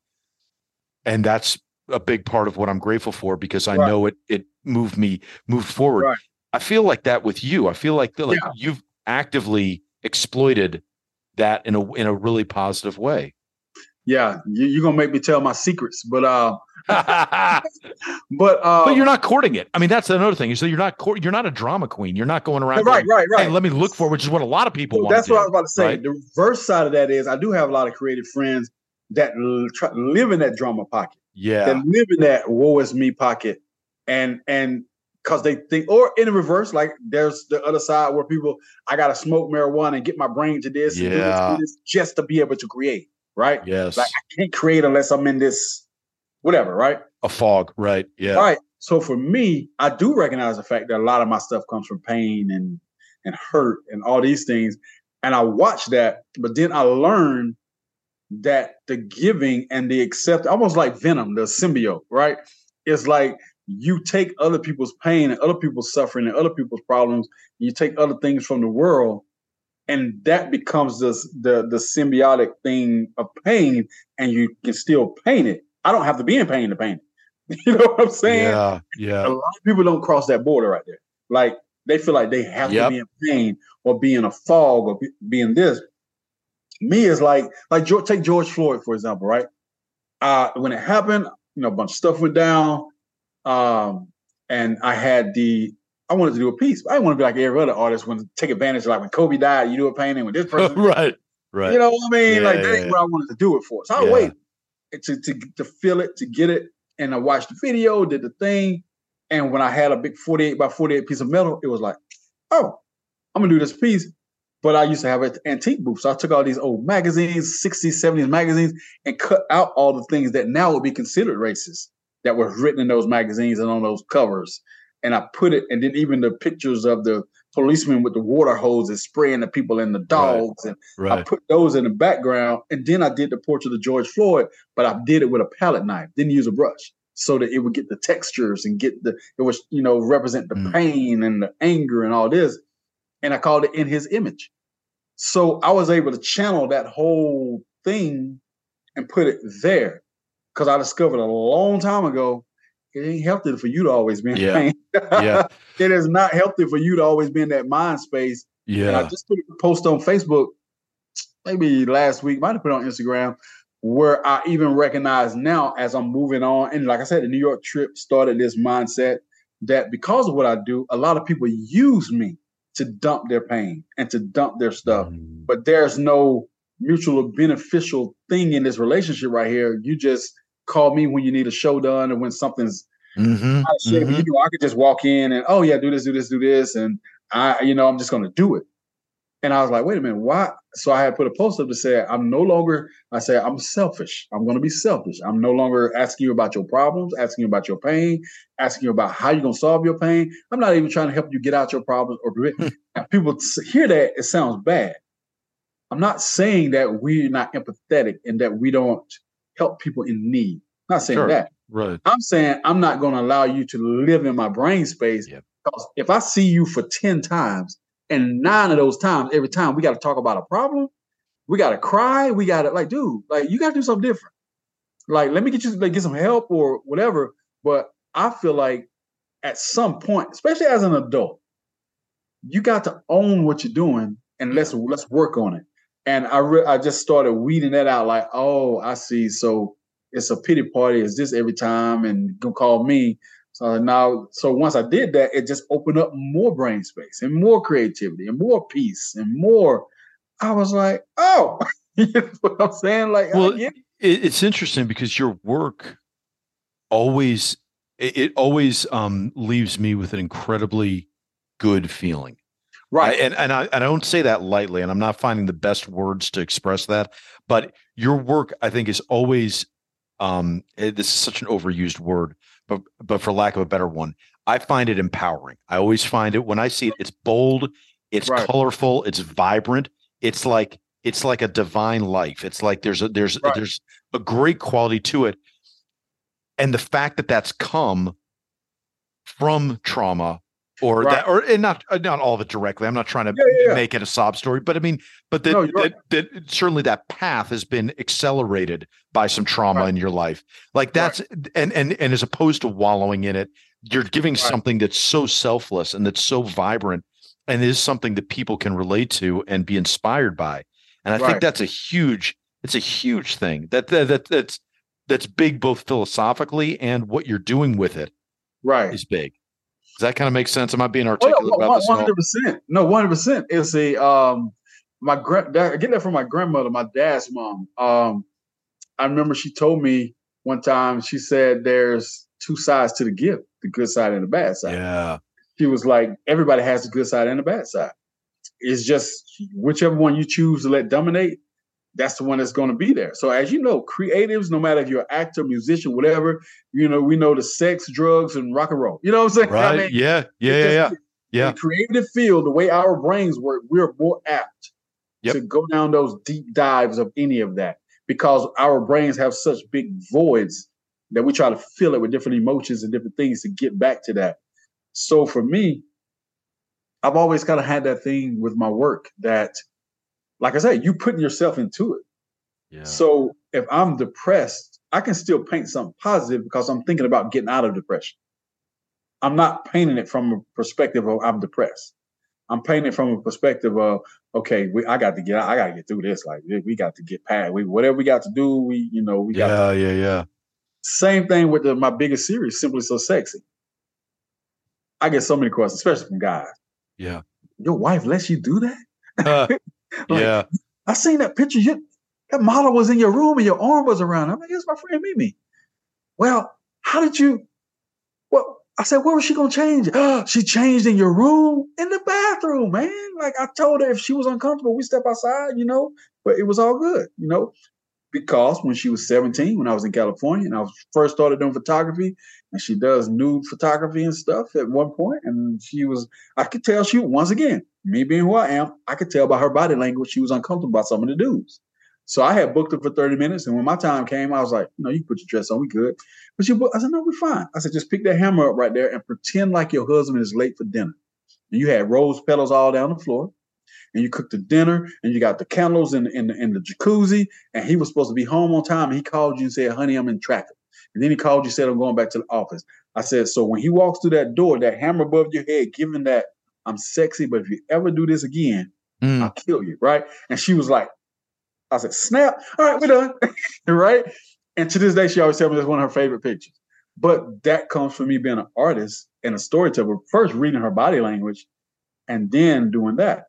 But my point was taking nude photography. Now, I've had conversations I'm putting Scrabble words on this girl's stomach, writing queen and sexy, and she's laying on the floor and I'm taking pictures and we're talking about relationships. And she's like, you know what? Me and my husband need to get better like you and your wife. Like, how do y'all deal with relationships? And, I need to go to church more. And we're having crazy, okay, they're trying to go over this way. And I'm taking nude photos, right? So people are always asking me, how do you do that? How do you separate both? I said, I'm a man. I see sexy. I see beautiful, gorgeous, all that.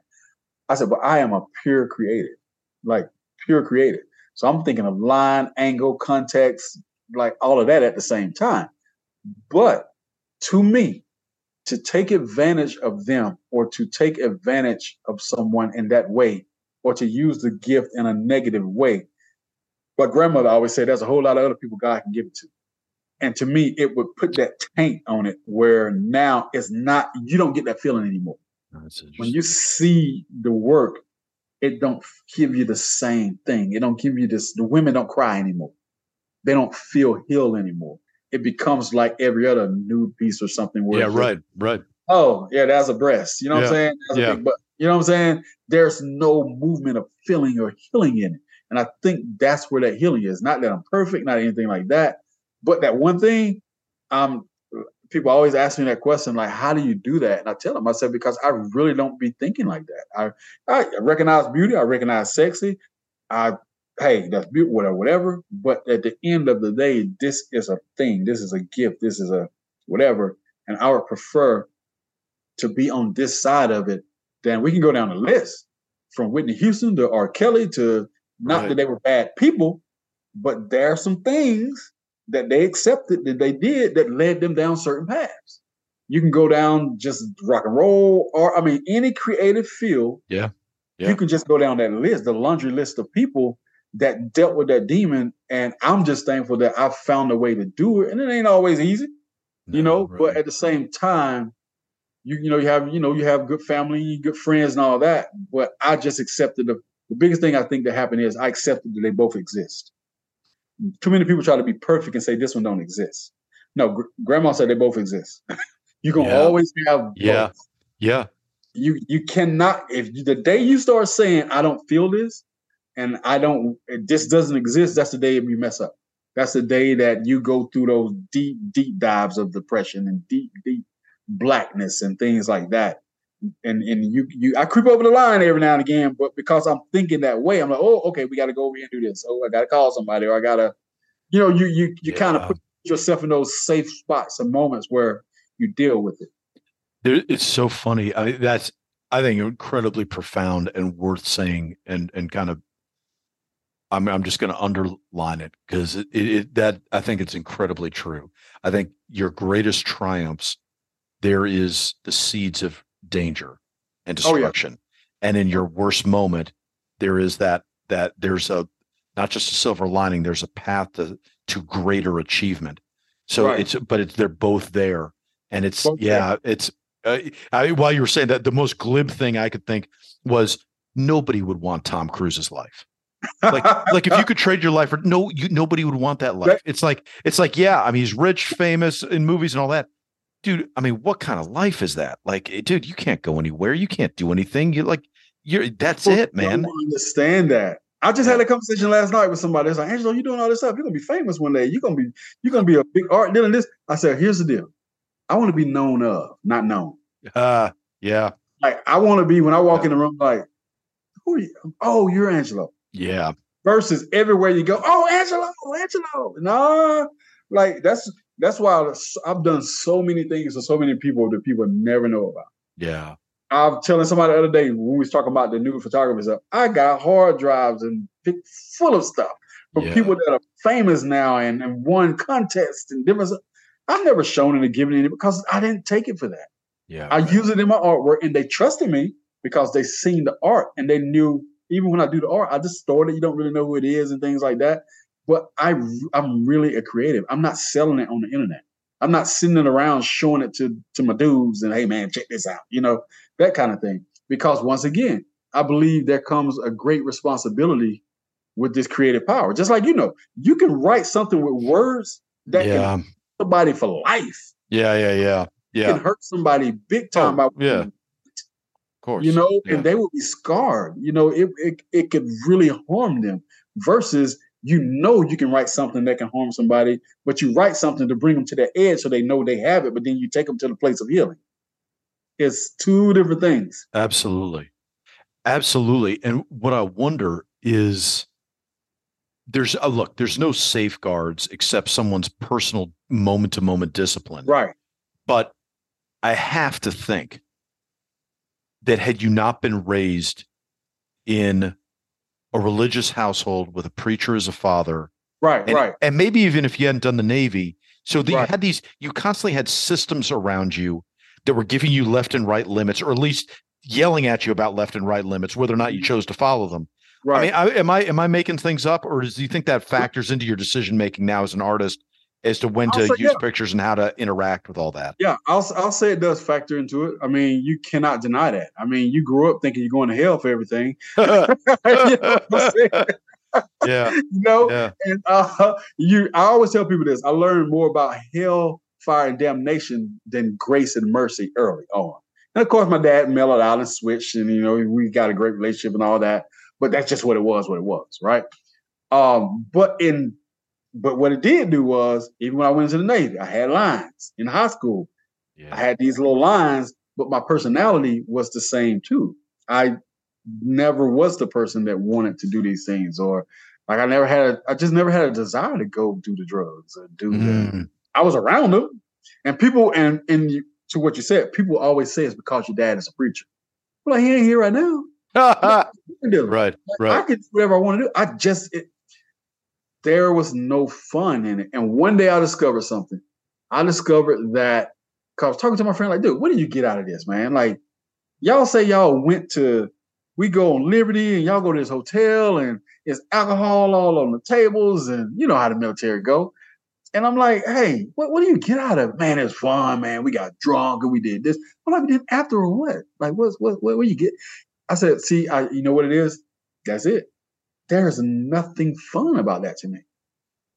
However I was built, however I was created, I absolutely don't have fun with that. But when people be telling me about their drug experiences and the stuff they be seeing, I'll be like, oh, I can already see that. That's funny. As a creator, like, you talk about colors and swirlies and you see these different, I can literally imagine those things and paint them. You think them, and you got to take this substance to get you there, and then you don't have it no more. But you're chasing a substance to make you get back there. All I got to do is walk to my studio and get some paint, and my mind will boom go right back, and I can do a whole thing. Now, in reverse of that, one of the biggest problems, I don't know if you have this or if you know people that I do face is as a creative, especially being married, I have to purposely say in my head, I'm going to commit to do something because we can get in our space and paint. I don't need you. And not in a negative way. It's just I could paint for 2 months and come over here and eat some eggs and go back to the studio. Yeah. And I know you're there, and I know you're my wife, and I love you to death. But this creative brain, I could go on a tangent for 2 months and not feel nothing. So I have to purposely be like, hey, honey, you want to go have breakfast today? Now, my first initial thought might be like, I want to go to the studio and paint. No, let's go have coffee, honey. You know? Yeah. That's the side that for me is the battle. Is interesting. I have to purpose in my brain, hey, you love this person. Y'all are great. We got a great relationship. We're married 8 years now. We got an 8-year-old.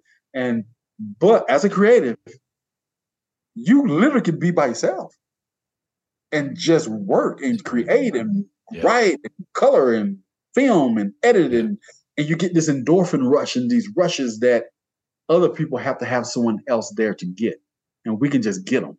Yeah. And that's the side for me that is a battle sometimes where, oh, okay, yeah. I have hey, babe, let's go somewhere today. You know what I'm saying? Because I've been in the studio locked up. So so that part I do want to say, because I talked to some of my other friends, like my good buddy Rich from Poly 32. He's my good buddy. And we talk about it all the time. Like, hey, what you doing today? Hey, y'all, you're okay. You need to go somewhere. You know, because you can really just go into that space and you don't need anybody. That's a great point. That's a great point. And that's something that's, I think, really under discussed. Like I was about to ask you about the intersection of like, coming from not just your childhood, but your military career and being in the arts world, if you had felt out of place. And I guess I can't ask you that, but at the same time, like what you're just bringing up is a less covered, less acknowledged battle where that necessary, and this is my bad line, I can't think of a better phrase for it. There's a necessary narcissism, I think, to art. Right. Because if you don't care about it, who the hell else is going to? So you have to be devoted to it. But then how do you draw that line so you can still interact with people? Yes. And as we say, other civilians. Yeah. So true. It's so true. No, listen, I mean, it's a huge point.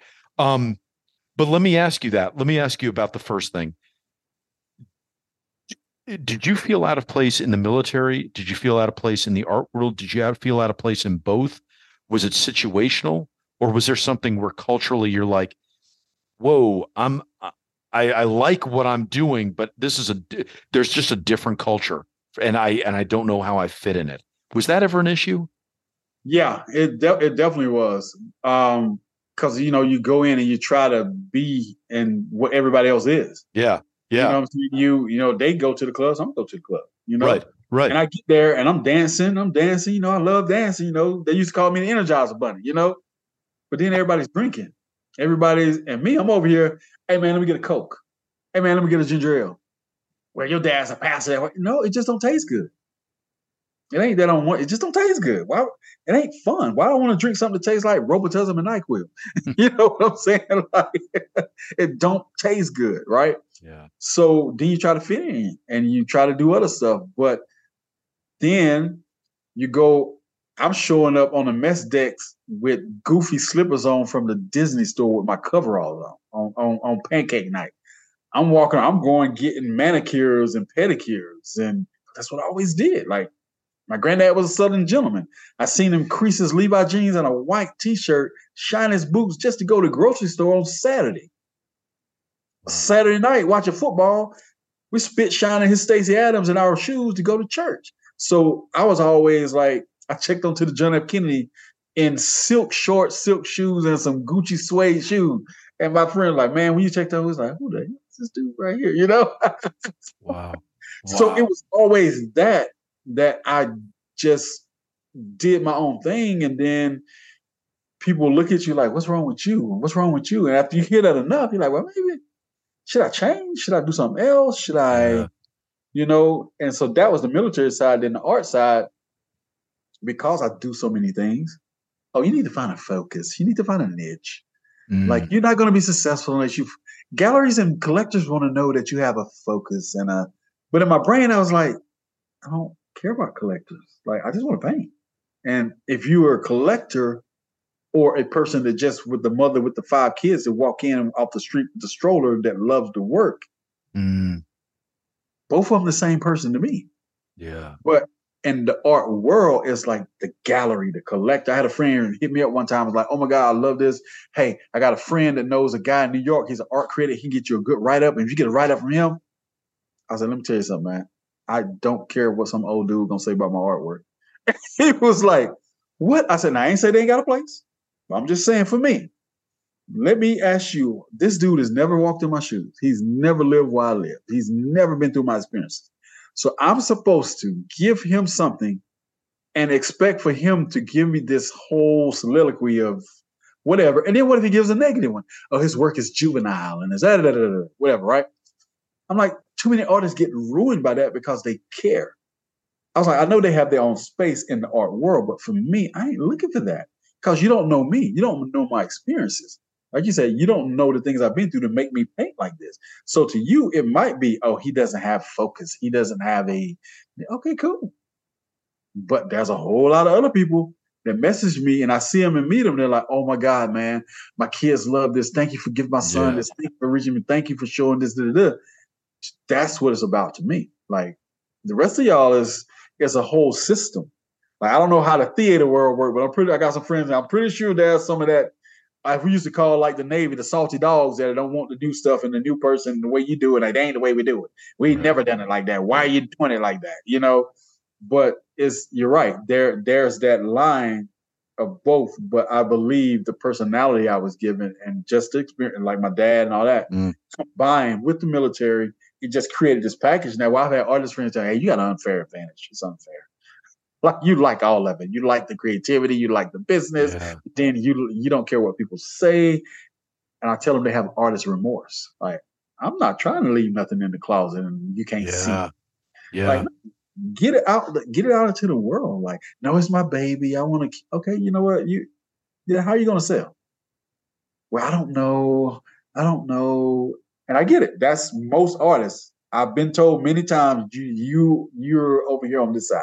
It ain't many people are artists like you. Like the rest of us is sitting in our studio. We don't want to talk about it. Don't look at me while I'm painting. Don't call me. That kind of thing. Yeah. Me, I could be painting right now talking to you.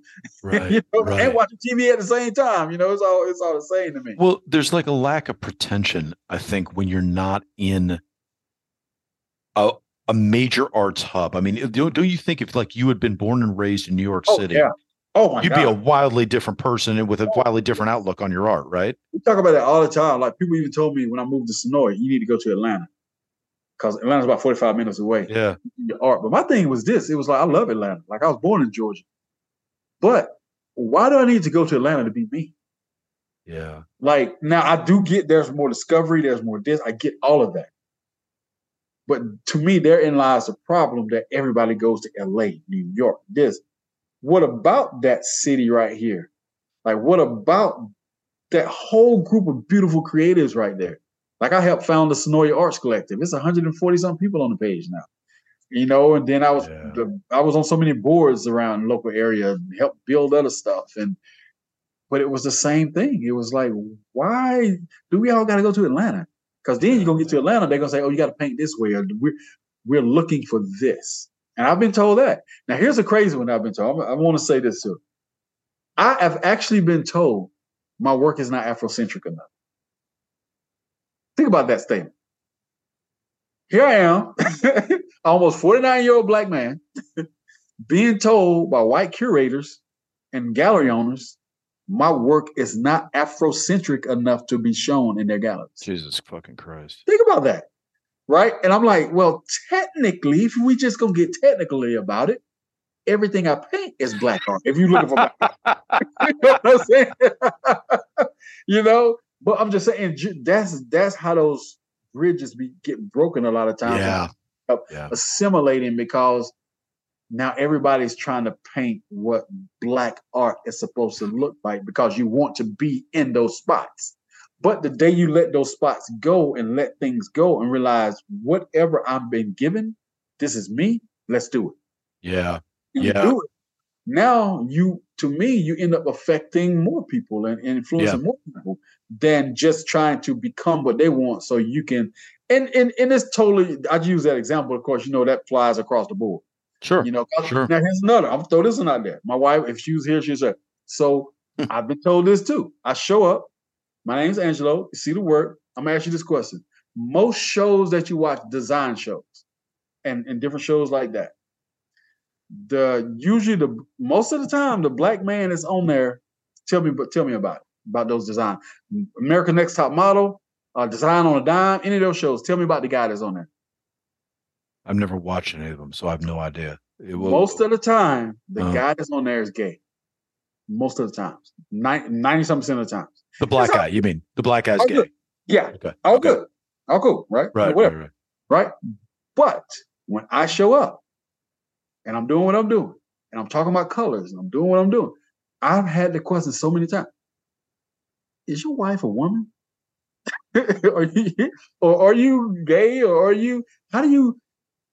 You're free. I see you hugging these guys, and they're gay. And you this, and like I said, I have trust me. Right. No issue.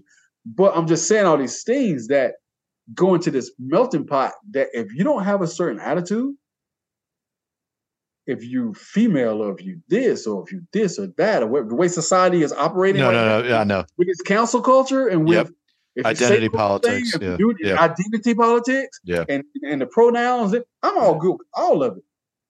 But just like the military, just like anywhere else, when you come and you tell me that, and I give you a response, don't look at me like I'm the bad guy.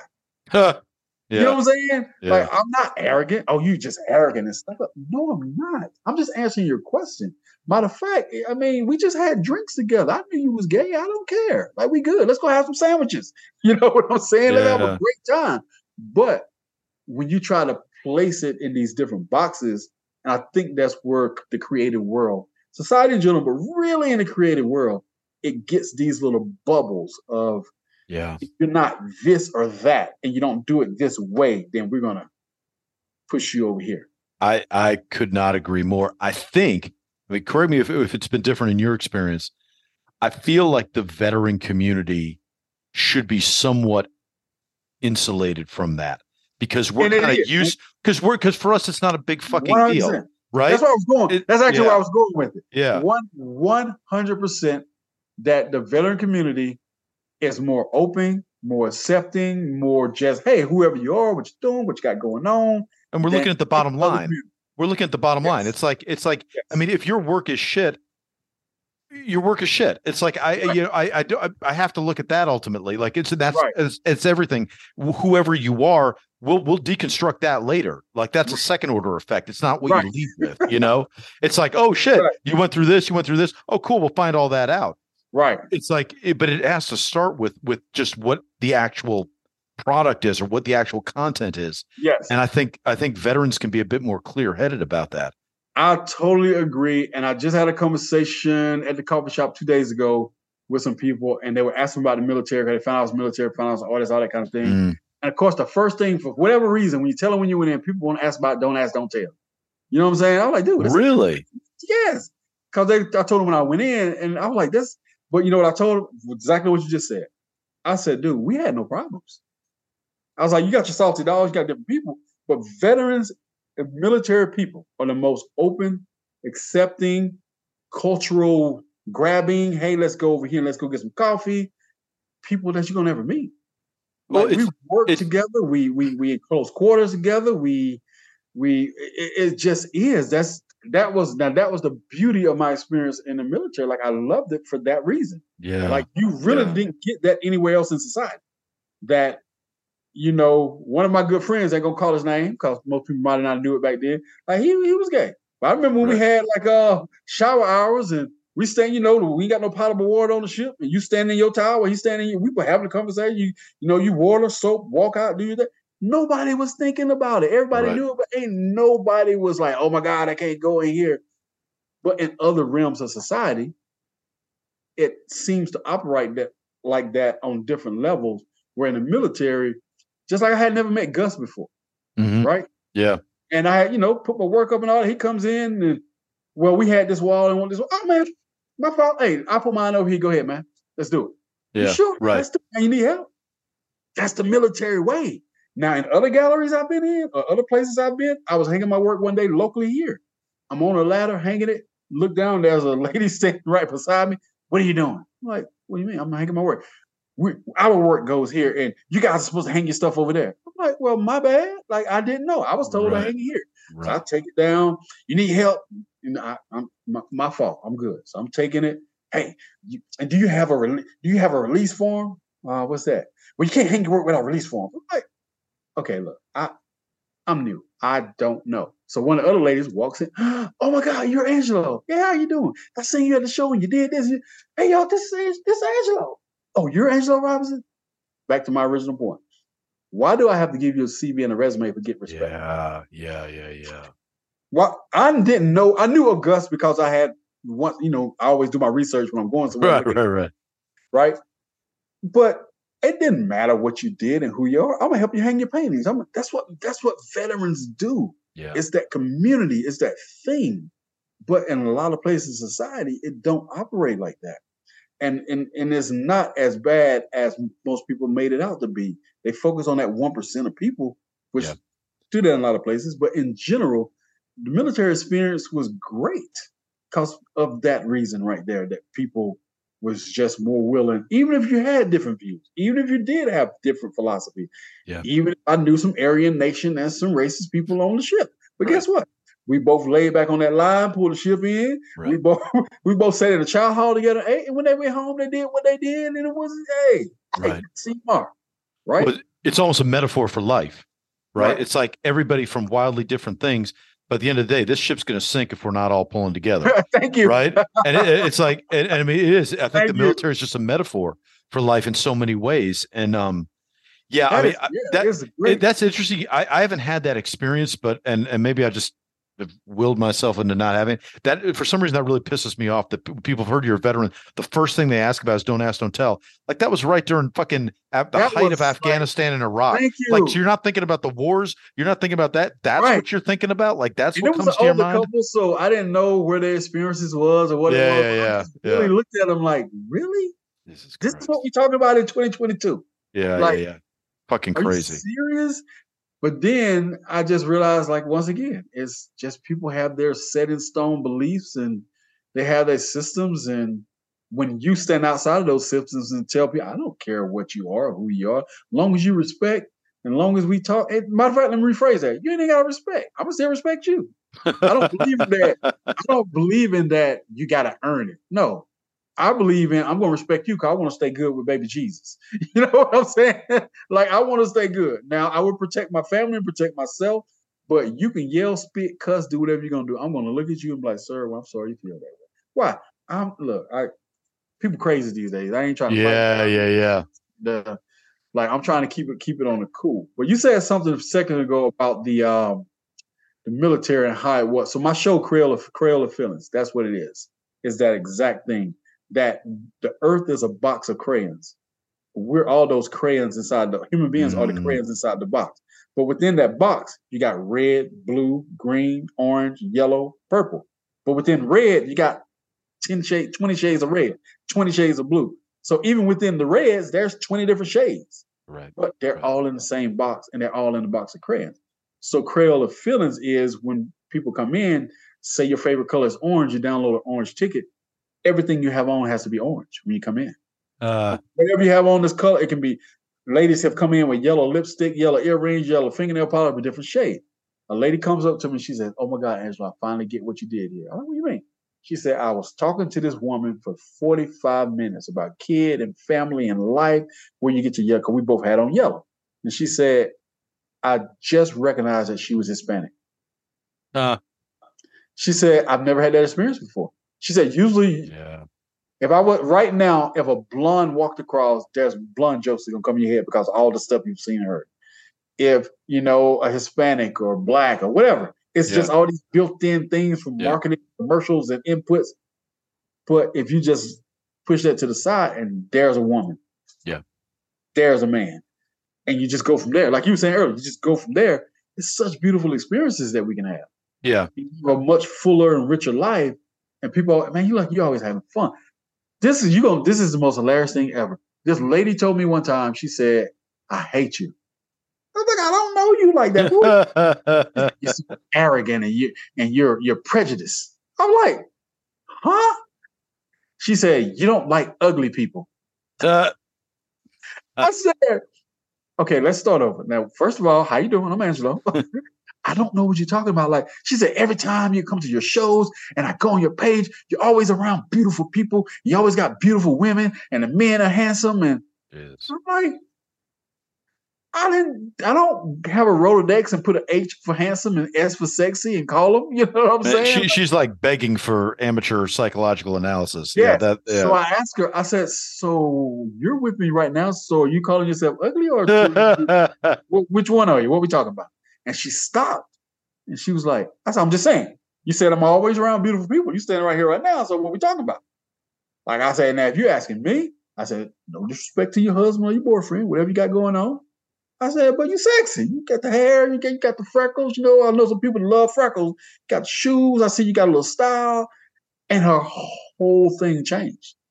Yeah. And then my wife walks up. I said, this is my wife. I said, babe, this is Carrie. How you doing? How you doing? What? And the lady kind of got, I said, babe, look at her shoes. The shoes are crazy, ain't they? I said, she's sexy. My wife said, yeah, you're beautiful. And my wife, she was like, what just happened? I was like, what? She said, you just told your wife that I'm beautiful. I'm like, you are. She was like, she didn't get mad. I'm like, about what? She said, but you called me beautiful. I'm like, but you are. I said, oh, I didn't hit on you. I didn't ask you for your phone number. I'm not trying to go home with you. It was a matter of fact statement. You're beautiful. I'm about to go over here and go eat. Like we have lost the compliments. We've lost the niceties because I get it. Me too. And all the, I get it. Right. In general, that experience right there was really befuddling to me. Like, wow, she literally walked up to me and she explained, she looked at my Instagram and all this stuff. But you know what I told her? I said, it's the law of attraction. Yeah. My heart and my soul is like, I love everybody. I enjoy talking to anybody. I don't care if you're racist. I don't care if you're tall, short, big, skinny, black, white, blue. Yeah. I talk to anybody. My brother say you'll sell a camel some water in the desert. You know what I'm saying? Right. I love everybody. But you're seeing the best in people. That's what there's a deficit of. I exude that. Exude that. Yeah. So if you exude that, what are you going to attract? You're going to attract people that feel like that. You're going to attract confident people. You're going to attract people that think they're. Now, you're not attracting people. I said, I ain't Denzel Washington. I already know that. You know what I'm saying? I was like, so it ain't like that. Yeah. But that positive spirit, the positive energy, it's the law of attraction. You attract what you feel. You attract what you say. You attract how you're talking. I said, so if you walk around here thinking that everybody else around here is beautiful, you're only going to go find yourself around people that think just like you, who think they don't belong with those people. Yeah. It's like, oh my God, I'm so sorry. I don't know. I'm good. I said, you just haven't talked to the right person. Don't mind talking until, I'm not going to at you. Like, I'm good, But yeah, I thought I'd tell you that because I think people need to hear that. That's a mindset that creative we can get into really bad. I'm not good enough. My stuff don't look good enough. I don't feel man. Like what you got is yours. Yeah. It don't have to be like this. It don't have. Yeah. I'm not Basquiat. You know what I'm saying? I'm not Warhol. You know what I'm saying? I'm not no. That's those guys. That's what they did. No. Right. But you got is good enough. You just got to work on what you're doing. And not worry about all those other caveats of, okay, this critic said this or this. No, just work. Yeah. And along that path, those people that you're supposed to meet, those situations that's supposed to happen, they're going to happen. I told my wife I was doing this today. She was laughing. She was like, wow, you doing that? I was like, yeah. I said, I got to do that. I got to stay in good graces with Chris. So he can invite me to the next show. I said, that was 1-on-1. I want to go to 2-on-2, And she was laughing. She's like, yeah, that's how you be thinking. I'm like, yeah, because here's the thing. Anybody with good energy and good thing, I'm going to connect and call you back and work with you, whatever. Why? We both work. I might be doing something in Madison when I move. and get a contract and get some. Hey man, I know this guy to do play. Hey Chris, how much would it cost for y'all to do this? What's the budget?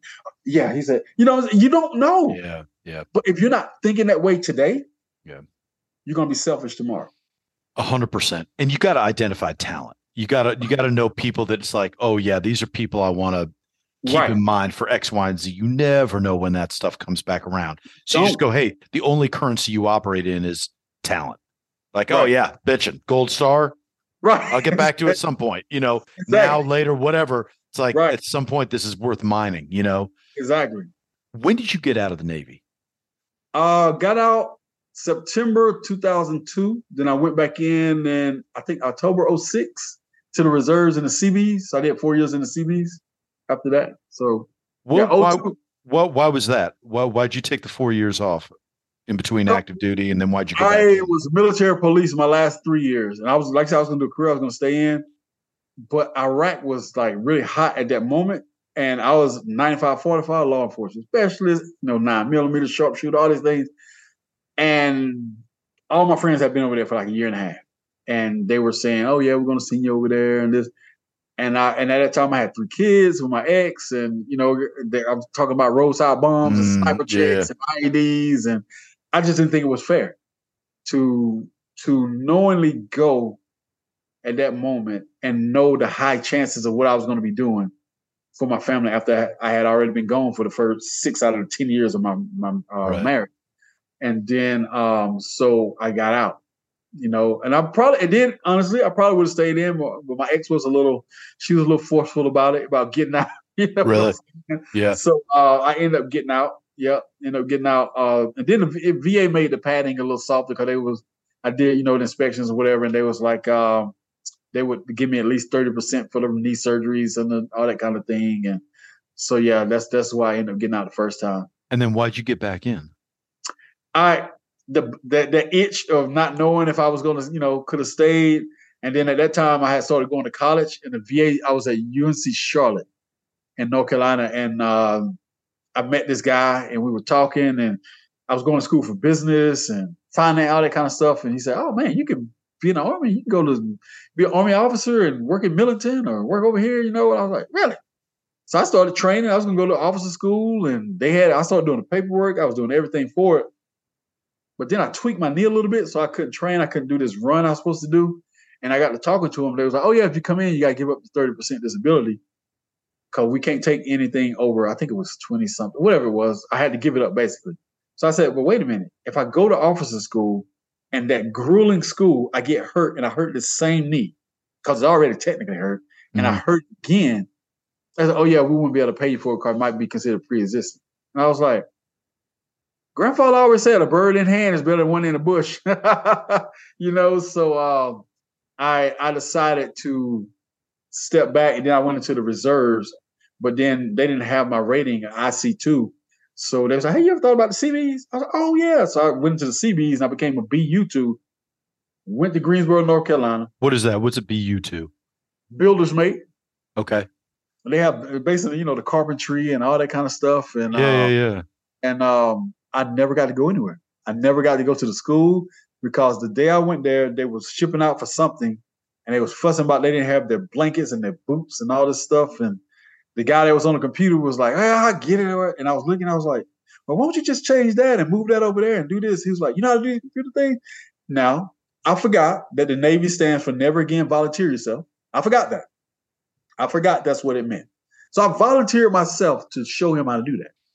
So I'm on there, and I done changed stuff and moved stuff, and they updated the shipping and created an inventory thing and did this. And they was like, "So you know how to do computers?" I was like, "Yeah, let's hope." From then on, that's what I was doing. Holy shit. I was the computer person. I went when I went to Virginia to do guns and shootings, whatever, but I never went anywhere else because but hindsight, I am thankful for it because when people went on their missions and went somewhere, when they got there, they had their blankets and their boots and whatever else they needed, or it was the next day. It wasn't like you on your way back and your stuff is getting there. You know what I'm saying? Yeah, so, right. But yeah, so I forgot that's what the Navy stand for. Never again volunteer yourself, and I volunteered myself.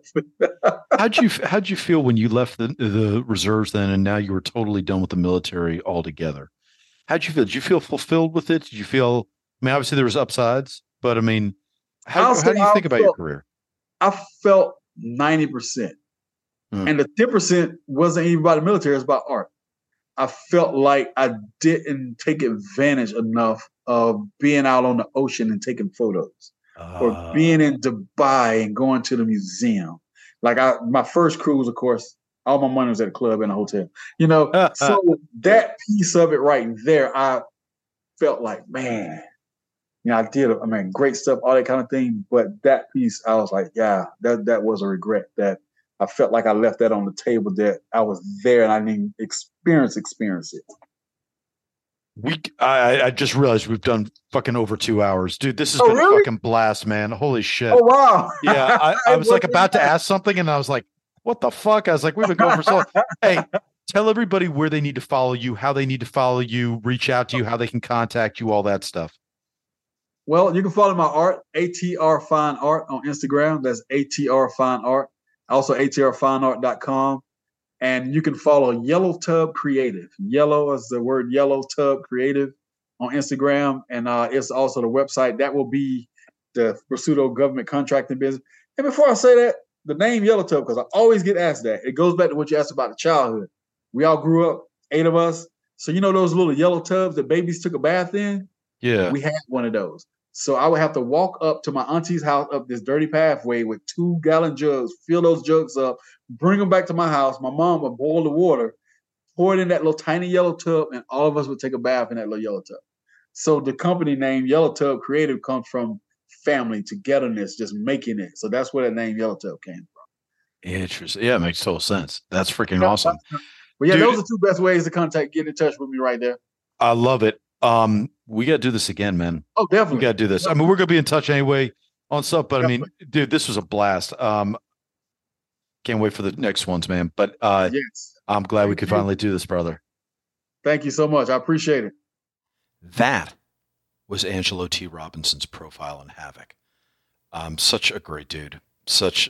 I'm so excited to see where his life and his career go from here. As I said up front, somebody to keep your eye on for any number of reasons going forward. Okay, we started off this episode by thanking one of our episode's sponsors, Second Mission Foundation. I'd now like to take a second and thank our episode's other sponsor, Veterans Repertory Theater. Veterans Repertory Theater is a tax-exempt, nonprofit 501c3 organization which provides a platform for talented veterans to create compelling live theater and events in order to enhance, enliven, and invigorate American theater and the live performance arts. Obviously, full disclosure, that is my nonprofit. So I usually, as you guys know, I like to put out shameless plugs about what VetRep has going on. I can't invite you all to anything. We have very few public-facing events over the next few months. January to March is kind of our reset time. We have an awful lot going on, just not a lot that I can share and publicize. I will say we had a press release come out just the other day, so I feel pretty comfortable telling you guys all about it. We are having our first industry read in New York City. For those of you that don't know that term, I don't blame you. I didn't either until 10 minutes ago. But basically, it's where we get a cast and director together to read just for the industry, just for invite-only guests, for co-productions. And we're very excited about this. This is one of the first plays that we are developing. The play is called The Calm Before by Air Force daughter and Air Force sibling, Deborah Yarchin. She's a phenomenal playwright. I'm just a huge fan of hers. And we were very grateful and, well, thrilled to get Broadway star Krista Rodriguez to take the lead role and Michael Gaston to play the other lead role, 2 incredibly accomplished actors, and then Jessica Blank, the incredible Jessica Blank, whose show The Exonerated, based on her interviews with death row inmates, was a huge hit 2003 and went on to I think they filmed it, and there's a million iterations of that show. That show was just a truly legendary off-Broadway show that toured the country, and they did it in front of Supreme Court justices. Jessica's done a million other things as well, but that always stands out to me because last time I was in the city doing theater, that show was a big deal. So so that always stands out in my mind. But Jessica's play Coal Country that she directed was running in 2022. Anyway, I say all that just to completely, not even humble brag, that I'm thrilled for our first industry read. We got these phenomenal folks to come together, just a great team of really, high-profile names in the theater world. And I know that for a lot of you guys, you're going to sit there and listen to these names and go, I don't know who any of them fucking are. This means nothing to me. And that's kind of why Veterans Repertory Theater exists, is because American theater should mean something to everyone in the country, and it doesn't. It's become an increasingly provincial, isolated, very geographically aligned folk art almost. Not really. It's obviously there's a lot more money in Wasta there than with your average folk art, but close. I mean, it's really been it's ghettoized itself. It's put itself in its own little artistic ghetto, and that's not how American theater used to be, and that's not how it should be.